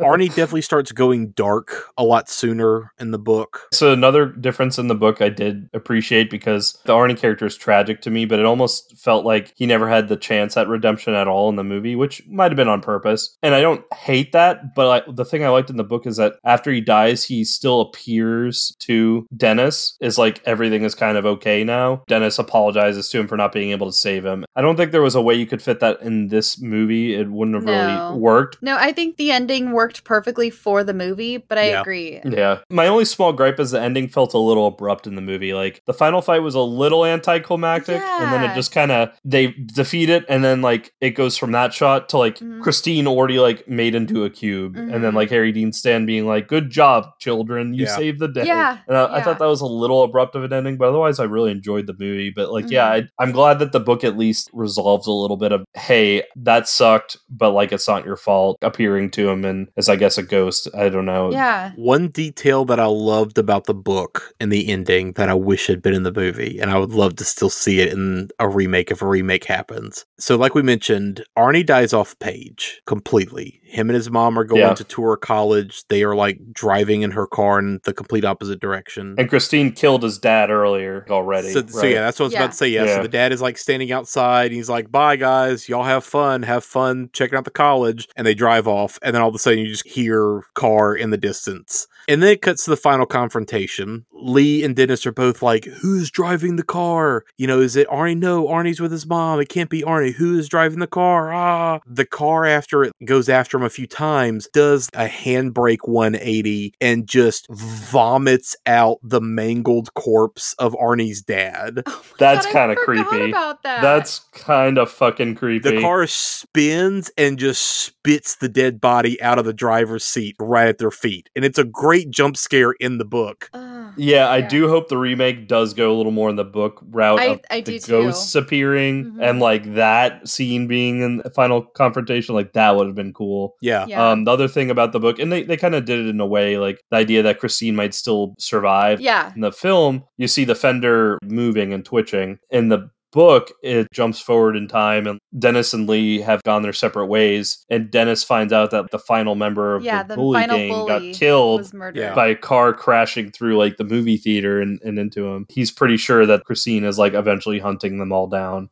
So in the movie, the bullies go to the garage and trash the car. In the book, his parents force him to keep the car parked in long-term parking at the airport. Sure. Weird. Okay. I guess that wasn't that expensive back then. Right? Now that would be like $1 billion. Billions of and dollars. Not just that, but like cars get stolen from airport parking lots all the time. It's a big sign saying, "I'm not going to be here for a while." Exactly. The attendant that's at that airport parking lot is one of the bullies, and they don't realize it when they like drive in and park the car. So he immediately is like, "Oh shit, there's that car. Let's go trash it." So he ends up getting killed way afterward, and Dennis kind of puts together this whole idea of like, but there's George, his brother, and then his sister. They live out here, and Lee is now living in Arizona. Could the car just be going like around the entire country to kill all of us, you know? Because there was a moment where Arnie had been talking about driving Christine all the way out to California, blah, blah, blah. Well, because the final bully that we hear about is in California, isn't he? Yeah. So he's thinking, is it finally coming for all of them? Before we wrap it up on that note, real quick, talk about the other cameos. Shelby brought up Stephen King being the first shared universe, and we've certainly talked about that. I think actually on the last episode you're on for Taking Deborah Logan, book. I mean, one of my recommendations was a Stephen King novel that's heavily like built into his multiverse. Rose Matter, wasn't it? Rose Matter, yeah. So Christine appears in it. And apparently there's a part in it where the car arrives and picks up a character and it's being driven by a reanimated character that was killed previously, like in the past, I guess, by the It entity. I haven't read it, but apparently it drives him somewhere and the character gets to apologize to the person that died in the sewer. It's mentioned or shown in 11/22/63. Interesting. Okay. When like they go back in time, they're like it's on the grassy knoll. no, it's like they go back in time and someone I think drives by it. I mentioned Cat's Eye, where it's chasing Cujo. Yeah. And then in The Stand, the complete and uncut edition, as they're crossing the country, like there's still, I think, a car that's hinted that it's in better condition than the other cars. Arnie's initials are carved in the car's dashboard. And so like it also makes a cameo there. Everything makes a fucking cameo in Ready Player One. Of course, it's in that. Yeah. Apparently, it makes a cameo in Sharknado 4. Sure. But yeah, like it makes cameo in Cat's Eye, It, and The Stand, and then 11/22/63 as far as like the shared universe of. That's which would make sense because maybe like it's one of the bells that was driving it at like Continuity at the time. But yeah, it's just those little things with Stephen King's like. Oh, they're so fun. They're fun. So fun. Yeah, it'd be interesting if he did one final Before I Retire, Before I Die novel that like ties everything together. But you could make the argument that that's just his Dark Tower series. I was almost going to say in Dark Tower, he meets them. Yeah. Well, and it's implied the big bad of Dark Tower is either the same entity as it or the same species as it. Yeah. So like, yeah. Two other little things. The detective in the book is also killed by Christine off page. There is a whole subplot with Lee and Dennis where they have a romance, and that is not present in the movie at all. Yeah, because it's a big point for him to mention that they're not together anymore. Yeah, they definitely like kind of fall for each other after Lee and Arnie kind of fall apart. And they both feel guilty and weird about it as well, too, which we were just talking with all of our college friends back and forth about how friendcestuous our entire group was during college. Yeah. You know, like that's definitely something that like, I can kind of relate some of that, just the weirdness of, am I doing wrong by my friend that used to be with this other person? Like, can we still be friends? You know, just all that guilt and kind of weirdness and awkwardness is definitely there in their relationship. And they seem to know from the beginning, like, this probably ain't going to be like a long-term permanent thing. Let's just bang out our trauma bonding. Yeah, exactly. By the end, it's like, nah, we didn't last at all. We lasted like 6 months. I went on to be a Little League coach and now she's a teacher or whatever. Yeah. So yeah, that entire subplot gets excised. And it's interesting because there is a deleted scene for the movie. Like there's a lot of these elements that they filmed and just didn't make the cut. There's like 20 minutes worth of deleted scenes for this movie. Wow. And there is that moment where like they make out in his car after kind of having a conversation, and Arnie drives up behind them and Christine and catches them and kind of has a freak out moment of, you know, I caught you. That would have been a good moment. Yeah, it could have been interesting, especially if it didn't really go anywhere, just to have that, oh, we had feelings and like, oh no, we can't act on that anymore now because we're like found out, you know? Either way, that could have been kind of interesting in a weird way. So... all right, cool. Well, I think we have talked enough about Christine, and we've talked a good bit about haunted objects, which again is going to be the theme of our season of Spoop this year. Shelby, thank you so much for coming on again. This was a lot of fun. Thank you once again. Thank you for having me back. I always love talking to you guys at length about things. Great, weird synchronicity that you had just watched this movie before anyway, so it was kind of perfect timing. But yeah, like, thank you so much for coming on as always. Derek mentioned in one of our last recordings that you had a little interesting cameo in a recent Batman comic, which I checked out, and like, sure enough, I came to that panel and I was like, oh, there she is. So that was pretty cool. Yeah. Tell us what else you have going on. Obviously, you have your show. Yeah, I have the show. And you have your stuff at Bloody Disgusting right now. What else is going on? There's a few things going on. So I'm actually currently in the process of getting my show translated into Spanish, and it's going to be available in the Spanish-speaking market, which is very exciting. And also, I have a live show coming up with SCP Archives and the Creepy Podcast. The three of us, John Grills and Pacific Obadiah, and I are going to be doing a live show in Chicago on November 10th. Bloody Disgusting is bringing its 3 biggest fiction podcasts to Chicago's historic Music Box Theater on November 10th. Join 3 horrifying podcasters, Shelby Scott, host of Scare You to Sleep, John Grills from Creepy, and Pacific Ezebediah of the SCP Archives for 2 hours of terrifying tales.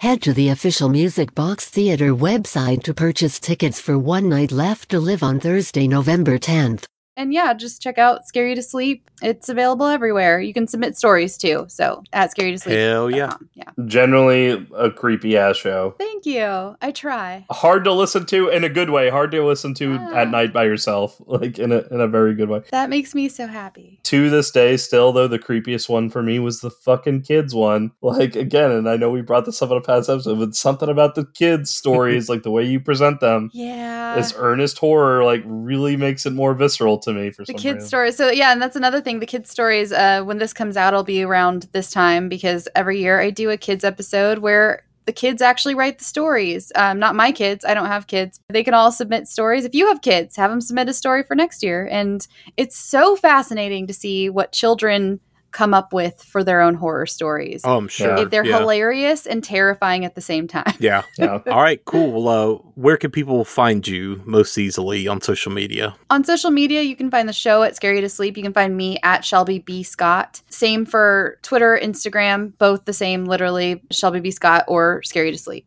Hell yeah. Awesome. Well, yeah. Thank you so much again for coming on. As always, this was a lot of fun.